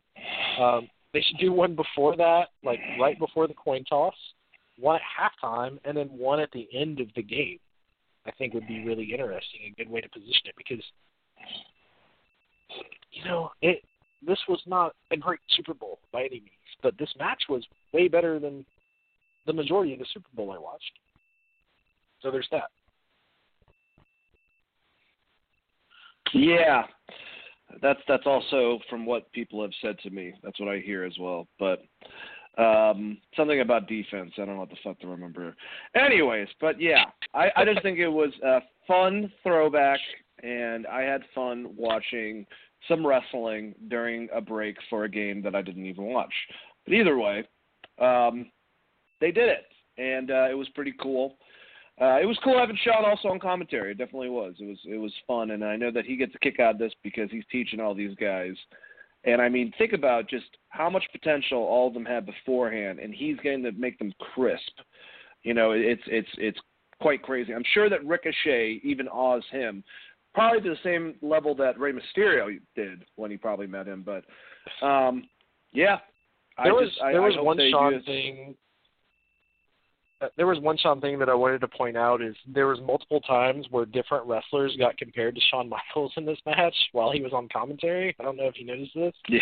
And he was just so humble each time. Like there was one specifically with Ricochet, or not Ricochet. I think it was Velveteen Dream, where they made some kind of comparison. He was like, "Oh, I don't put his ceiling at the same ceiling as mine. I hope he busts through that." Like he was completely humble and like put all of these guys over on commentary in a way that, when you think about like peak Shawn Michaels and all of the bad things that we've heard about Shawn Michaels over the years, seems completely opposite of where he is now in life. So just, if anything, if you're a Shawn Michaels fan and you kind of know about his past or whatever, like watch this, and he really did put people over on commentary. I'm glad you brought that up because I didn't talk about that, but yeah, like it was kind of crazy. Old man Sean's my favorite Sean. He seems like the nicest Sean. But yeah, I dig the fact that my favorite wrestler, especially when it comes to in-ring wrestling, all around, my favorite personally is the one who's teaching all these guys and taking their skills and making them better. Especially from what Ricochet told Edge and Christian on the podcast, it's pretty awesome that that's the situation that they got, because all those guys are talented as hell already. And my God, between this and I forgot it was War of the Worlds, which was a really cool tournament. They do the finals and the semifinals on the network, and you can watch the other matches if you want on YouTube. But during Royal Rumble weekend, they had 5 NXT wrestlers. Can't remember everyone exactly. 5 NXT UK and 5 205 Live, and Velveteen Dream ended up winning. Between this and that, my God, not only can he work the crowd as an in-ring performer, but he's also getting so damn good when it comes to wrestling based on his size. Don't you think, Chris? Yeah, I agree. I mean, me and you have been talking about it, I guess, for two years now, just how incredible he fucking is. And his gimmick is only getting better. I think he's going to get better on the mic. I think that he's going to harness that a little bit more, but like the crowd reaction, just to him overall, and the quality matches he's been having. Granted, he's up off of really good opponent. He's had some really good opponents of late. I don't know if you're going to see the same thing if he goes against Elias. Not that Elias is bad, but I mean, Elias is not Adam Cole. Let's just say that as far as in-ring goes, or Ricochet. But yeah. That's going to be the interesting thing, is his transition, and if they let him continue with his character the way he's doing currently. I want to see him get a little better on the mic, but I do think he is the hottest asset they have in all of NXT. I know Adam Cole's great. I know there's a lot of talented Ricochet. Very fucking talented. He was on my top 10 list for like 2 years. So I fought for Puma to make top 3 one year, I believe, between you and Juwan. You did. They're all great. You did. But there is something very charismatic about Velveteen Dream, and his wrestling only gets better and better. And I do think that is the his biggest springboards, star. man. There's just something about him that is it's Jeff Hardy in a sense. Like, you don't know why you like Jeff Hardy, but you fucking like Jeff Hardy. Like, even before he started throwing himself off stuff, he was always the more popular Hardy brother. He's just naturally charismatic. His promos have always kind of sucked. Think about Jeff Hardy. But there's just something so charismatic. They always go so high in inflection at the end. It's scary. You don't know it. They will kill you. Like, holy shit, the fucking Carolina boy comes out at the end of those things. Yeah, so you get what I'm saying. Is like, his promos were never that good. Yeah. But, like, there's just something about Jeff Hardy. There's something about Rob Van Dam. There's something about Velveteen Dream that's there. I just want him to harness it, get a little better on the mic. His in-ring skills are definitely there. I think that he could be the biggest superstar WWE has seen since The Rock if they know how to fucking utilize it right. This has been my biggest worry about him going to Maine. Me too. Doing the right thing, I just don't want them to fuck it up. We've been talking about this for a year and a half. I don't want them to fuck this up once he finally goes to Dude, they have a platinum goose with Velveteen Dream, and they have I'll say a gold goose with fucking Aleister Black, and I feel like they'll both be scrambled. I'm so fucking worried about it. Like, especially Aleister. I'm just like, God damn it. Like, please put him on SmackDown. Just like, have Vince not notice him. He's like the Undertaker. We're going to call him Undertaker Jr. Oh, no. They have a fake Paul Bearer. They make Hornswoggle look like Paul Bearer. Oh, my God. Fuck that. That sounds fucking amazing. He doesn't live underneath the ring anymore. Undertaker! He's like wheeling. He's like trying to push the giant casket down to the ring and loses control of it and shit. Aleister Black flies out of it. All right, well, I think you just booked the greatest gimmick of all time. So hopefully WWE is not listening this time. Because they're going to be like, he can be our new Santino. Throw Hornswoggle in there. Oh, really piss everybody off. All right, so we're going to take, like, we're going to make you, we're going to scrap the Aleister Black gimmick and make you, like, Santino Marella meets Bruce the Barber Beefcake meets Disco Inferno. What do you think?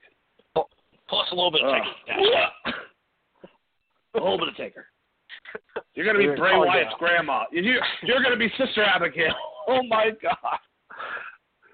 I swear to God, if anyone uncreative is listening to us right now, we are joking. We are fucking joking. Do not do that with Aleister Black. He's a badass, like, assassin ninja, but he might be a vampire. You don't really fucking know. Just let him fucking be that guy. You know, he knows martial arts. He's dark. Just let him do that, man. He talks like the Godfather. It's basically like Bruce Wayne if he one time had a drug addiction and had to go to rehab. He got tattoos, mad tattoos ever. He's just pissed off and brooding and likes throwing roundhouse kicks, man. It's like Batman if his parents didn't die and he was just a rich asshole and had a drug problem. My parents were burned down in a horrible flaming accident, and I black-masked them. Fucking Kane comes out.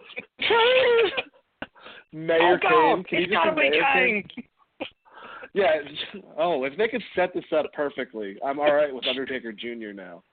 Oh, God. We're way off. We're way off fucking track. I hope you guys enjoy. Yeah. I hope you guys are listening to this. Outside of the podcast. We're just worried, like, somehow they're going to try to fucking, like, put, Goldust, and I love Dustin so much, but, like, put him in, like, a 3-year feud with Velveteen Dream and have, like, a best of 62 or some shit. I don't want to see that. I'm just saying. I don't want to fucking At see the it. end, Goldust switches his gimmick back to 7 and starts peeking in children's windows again, but only to find Hornswoggle holding an iron. It goes back around, dude. Oh my god.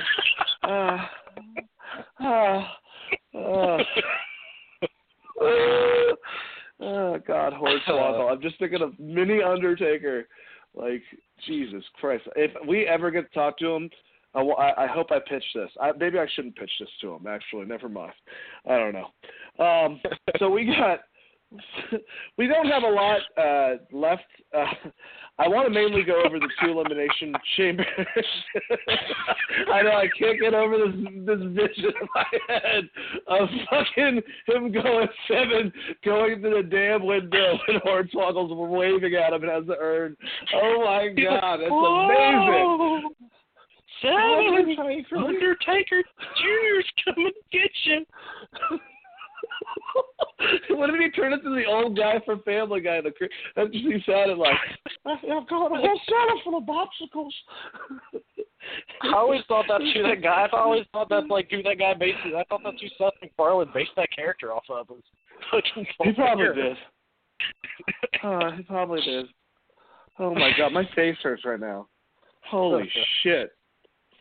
All right. Well, we got this. That's wrestling, guys. Yeah, that's wrestling. All right. Tune in for the 90210 podcast next week. Oh God. Well, now that Jungle Boy joined AEW and his dad's Luke Perry, we might be talking more about Luke Perry in the future. That's the crazy part. All right. Can we get a sound clip of that 90210 theme song every time we talk about Jungle Boy? Where it's like. Yeah, dude, definitely. I'm down for that. All right. Okay, let's do this. I'm going to list a couple things that happened on Raw, and you're going to talk about whatever you want to talk about from those things. But I'm just going to hit them. All right. So Becky beat the shit out of Steph because she wanted to get cleared. Obviously, they're playing off of the injury that happened beforehand, but trying to make it again for some reason in storyline with this fake injury. But she beat the crap out of Steph. She gets suspended. I hope this is not trying to shoehorn Charlotte in the match. I'm not sure since Charlotte's reaction what the hell's going on with that. Ronda, I guess, goes heel, kind of goes off in the audience, says Advil Ice bitch. I think that's the best thing she said on air. Will Kurt Angle retire? And which big tall guy will he get beaten by between the fucking other two? We're still doing Elias versus Jeff and now the Road Dogs. And EC3 beat Dean Ambrose. Any of those things would you like to comment on, Seth? Well, if you're a Dean Ambrose fan, you may want to fucking tune out of wrestling for a while because he's losing every match he's booked in because he's gone after Mania. Like, that's confirmed. He's done. So if you don't like seeing Dean lose, probably don't watch the products for a while. Let me just real quick, I just want to say that I loved Renee saying, like, when he came out and she was like, put a shirt on. Like, said that underneath her breath. I laughed. And then when he was, like, doing his interview, she's like, I need to teach him better interview skills. That made me pop. I just want to throw it out there. She's so damn cute. All right. The Stephanie McMahon gimmick. This is the exact build-up they did with Ronda Rousey. Rousey attacked Stephanie. They're rehashing the same gimmick. Going into WrestleMania, hopefully this doesn't lead to Stephanie being involved in a 3-way match or a 4-way match with Stephanie, Charlotte. She's a ref. Oh, God. Don't or a ref. But, yeah, this is the same storyline. I get what they're doing. They need to dial it back on the Stone Cold thing, though, because Becky needs to be different than Stone Cold. She really does. I mean, I know I get the comparisons, but, like, dial it back. Like, let her do her own thing. Yeah. The reason that CM Punk works so well is that no one was like, oh, he's exactly like Stone Cold, like, as it was happening. It happened after. That was the comparison after. But if you're doing it during and people start bringing it up, then it becomes like, well, then she's going to get fucked by the McMahons forever, and I guess that's going to be the thing. I was like, I don't want to see her fucking lose at Mania because Stephanie gets involved. So hopefully that's not the case. Like, I don't need Charlotte to win her 14th fucking title at Mania because Stephanie screwed over Becky Lynch. People will riot. Have Becky have her moment. Let her win the fucking title. get her out of this McMahon bullshit. That would be my saying on that. And then, I guess to me, those were the biggest things on Raw, other than Kurt Angle possibly retiring. Drew McIntyre is probably going to bury him, would be my guess. Not bury him, but, squash him. Put him out the pasture. Yeah. All right, couple things for SmackDown now, too. We had Becky, which I think she had a better interaction that was kind of badass with her and Triple H, more so than her and Stephanie. Gallows and Anderson lost to now, I guess, heel Rusev and Shinsuke Nakamura. SmackDown, what the heck was it? Oh, I guess, was that it? Yeah, that was that. Never mind. Those are the main two things that I wrote down. Do you want to comment on either one of those? Sorry. I mean, Nakamura and Rusev are going to be a tag team. Like, they're probably going to end up feuding with Shane and Miz, I would think. Makes a bit of sense, but it's still, I don't know. I still think you end up with Miz and Bryan somehow. Maybe not at Mania, but or Miz and Shane at Mania. So I'd definitely rather that. All of this is just in between to whatever they're doing with Miz and fucking Shane McMahon. It was fine. SmackDown itself wasn't that great this week. I was, especially because they gave us so many good Rey Mysterio Jr. and Andretti matches the previous 3 SmackDown. And looks like they're extending that feud, which is good. Yeah, that's the one thing that I was excited about. I mean, Becky also beat up Triple H, so there's that. So once again, the Ronda Rousey storyline that they did last year. Yeah. She didn't beat me up. Yeah, you don't even know what it's like to get beat up. She's not a worker. She slapped you after a heated conversation, according to WWE.com. So, yeah. Also, just tag team matches, fucking what? I don't know what they're doing on SmackDown right now. I don't know, man. I thought the tag team match they had on Raw was better. The 4-way or 5-way. I thought that was a better tag match than a lot of stuff I saw on SmackDown. It's crazy. Speaking about matches, though, we've had 2 matches put together now for Elimination Chamber, specifically the Elimination Chamber matches themselves. We'll go over the men's one that was kind of talked about last week, but we have Jeff Hardy versus Mustafa Ali versus Randy Orton versus Samoa Joe versus champion Daniel Bryan versus AJ Styles. Chris, do you like this lineup for the match? And prediction-wise, who do you think is going to win this? I think Bryan wins, and probably AJ Styles lasts to the end, or gets beat by Samoa Joe and Bryan taps Joe. That's my guess. Yeah, I think Daniel Bryan's also going to win, and I really hope that somehow Samoa Joe is the dark horse that can somehow beat Daniel Bryan, and then they can do Ali versus Joe at Mania. Probably not going to happen. It's probably going to be Daniel Bryan, AJ goes to Mania, and I like your scenario. That's probably exactly how it's going to happen. And then also the women's tag. We have now Bayley and Sasha, so the Boston Hug connection, versus the Iconics versus a tag team that I actually predicted, Carmella and Naomi, versus Mandy and Sonya, versus Liv and Sarah from the Riot Squad versus Tamina and Nia. I like all these tag teams. I think personally that this is going to go down to somehow Mandy Rose and Sonya Deville, just so Bayley and Sasha can take it from them at Mania and get that moment at Mania for being the champions. Or they could win it and then they go and defend it again at Mania. I don't know. Chris, what do you think about this match, and who do you think is going to win? Oh, my God. Sasha and Bayley win in a match that no one cares about because it's going to be a clusterfuck with a bunch of people that haven't ever tagged together. And then outside of that, what I would say is, tag division thing is a bad idea. Let's just say that. And I think this show will end up on whatever WrestleMania's 3-hour pre-card is. They don't have the roster to do what they're trying to do with this tag division stuff. and wasting Bayley and Sasha in a tag team that hasn't, even if they have championships, doesn't mean anything to wrestling. I agree with you, but I actually think if they're not going to have any use for these ladies outside the title, picture itself, and they're doing tag matches anyways constantly on Raw and SmackDown, and they're combining all the women's rosters for SmackDown and Raw for one tag division, and then you have call-ups that I would love to say that Kairi Sane and Io Shirai is going to be doing big things on Raw and SmackDown, but we know how a lot of times what happens. So now they're a tag team on NXT, so that's another potential tag team. It seems like it could go completely south, but there's a possibility it also could give these ladies something to do other than just matches for no fucking reason against each other. I agree with you, but then I look at people like the Good Brothers and the Revival, and I have no confidence in them being able to both tag teams, especially not in the women's division.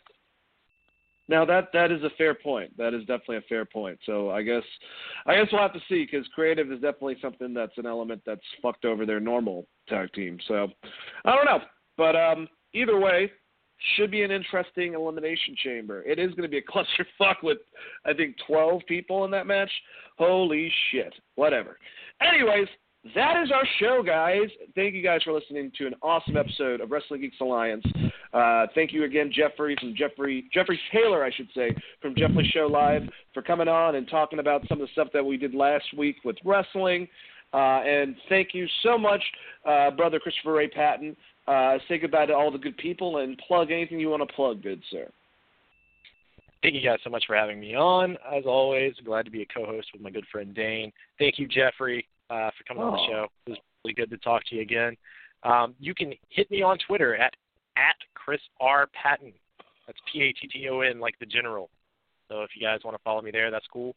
Also, you can roast me for not knowing what TBS is. But that's it for me, man. You guys have a great week. Enjoy wrestling. Watch all of it. There's lots of New Japan stuff that we didn't talk about and all sorts of crazy shit happening. So make sure you watch that press conference tomorrow, too. That's going to be cool. Absolutely. Definitely check out the press conference. I need to get caught up on New Japan. I've been bad lately. There's so much wrestling, guys, and it's such a good time to be a fan. Don't let everyone get you down by being negative about stuff. Enjoy wrestling. Enjoy as much as you can. Just indulge yourself in all of it. That's the beauty of today. You can go all the way back in the past and also go to another country and watch their wrestling all in the same hour. So I think I encourage everyone to enjoy wrestling, because I do. And at Geek Vibes Nation, at gvnation.com, you can find information about wrestling, sports, comics, movies, everything, and all of our platforms, as far as our links to iTunes for this podcast and all of our podcasts at Geek Vibes Nation, and our YouTube station, our Instagram, our Twitter. So jump on that. Like I said, it's gvnation.com. That is in Geek Vibes Nation. And check out all that stuff. And you guys have a great night. Let the Geek Vibes be with you. And peace out. Listen up, Slapnuts. This is the King of the Mountain, Jeff Jarrett, and you're listening to the Wrestling Geeks Alliance.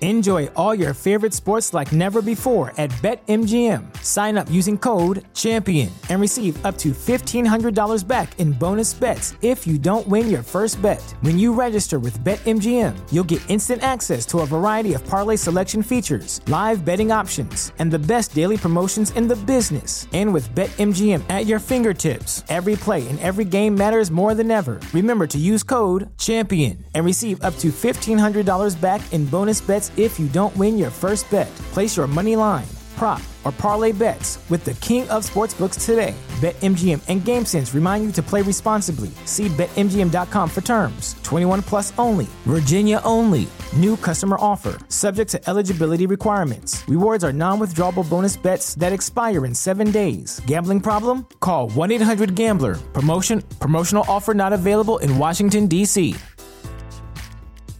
Brain fog, insomnia, moodiness, weight gain. Maybe you think they're just part of getting older, but MIDI Health understands that for women over 40, they can all connect to menopause. It's at the root of dozens of symptoms we experience, not just hot flashes. MIDI clinicians are menopause experts, offering safe, effective, FDA-approved solutions covered by insurance. 91% of MIDI patients get relief from symptoms within just 2 months. Book your virtual visit today at joinmidi.com.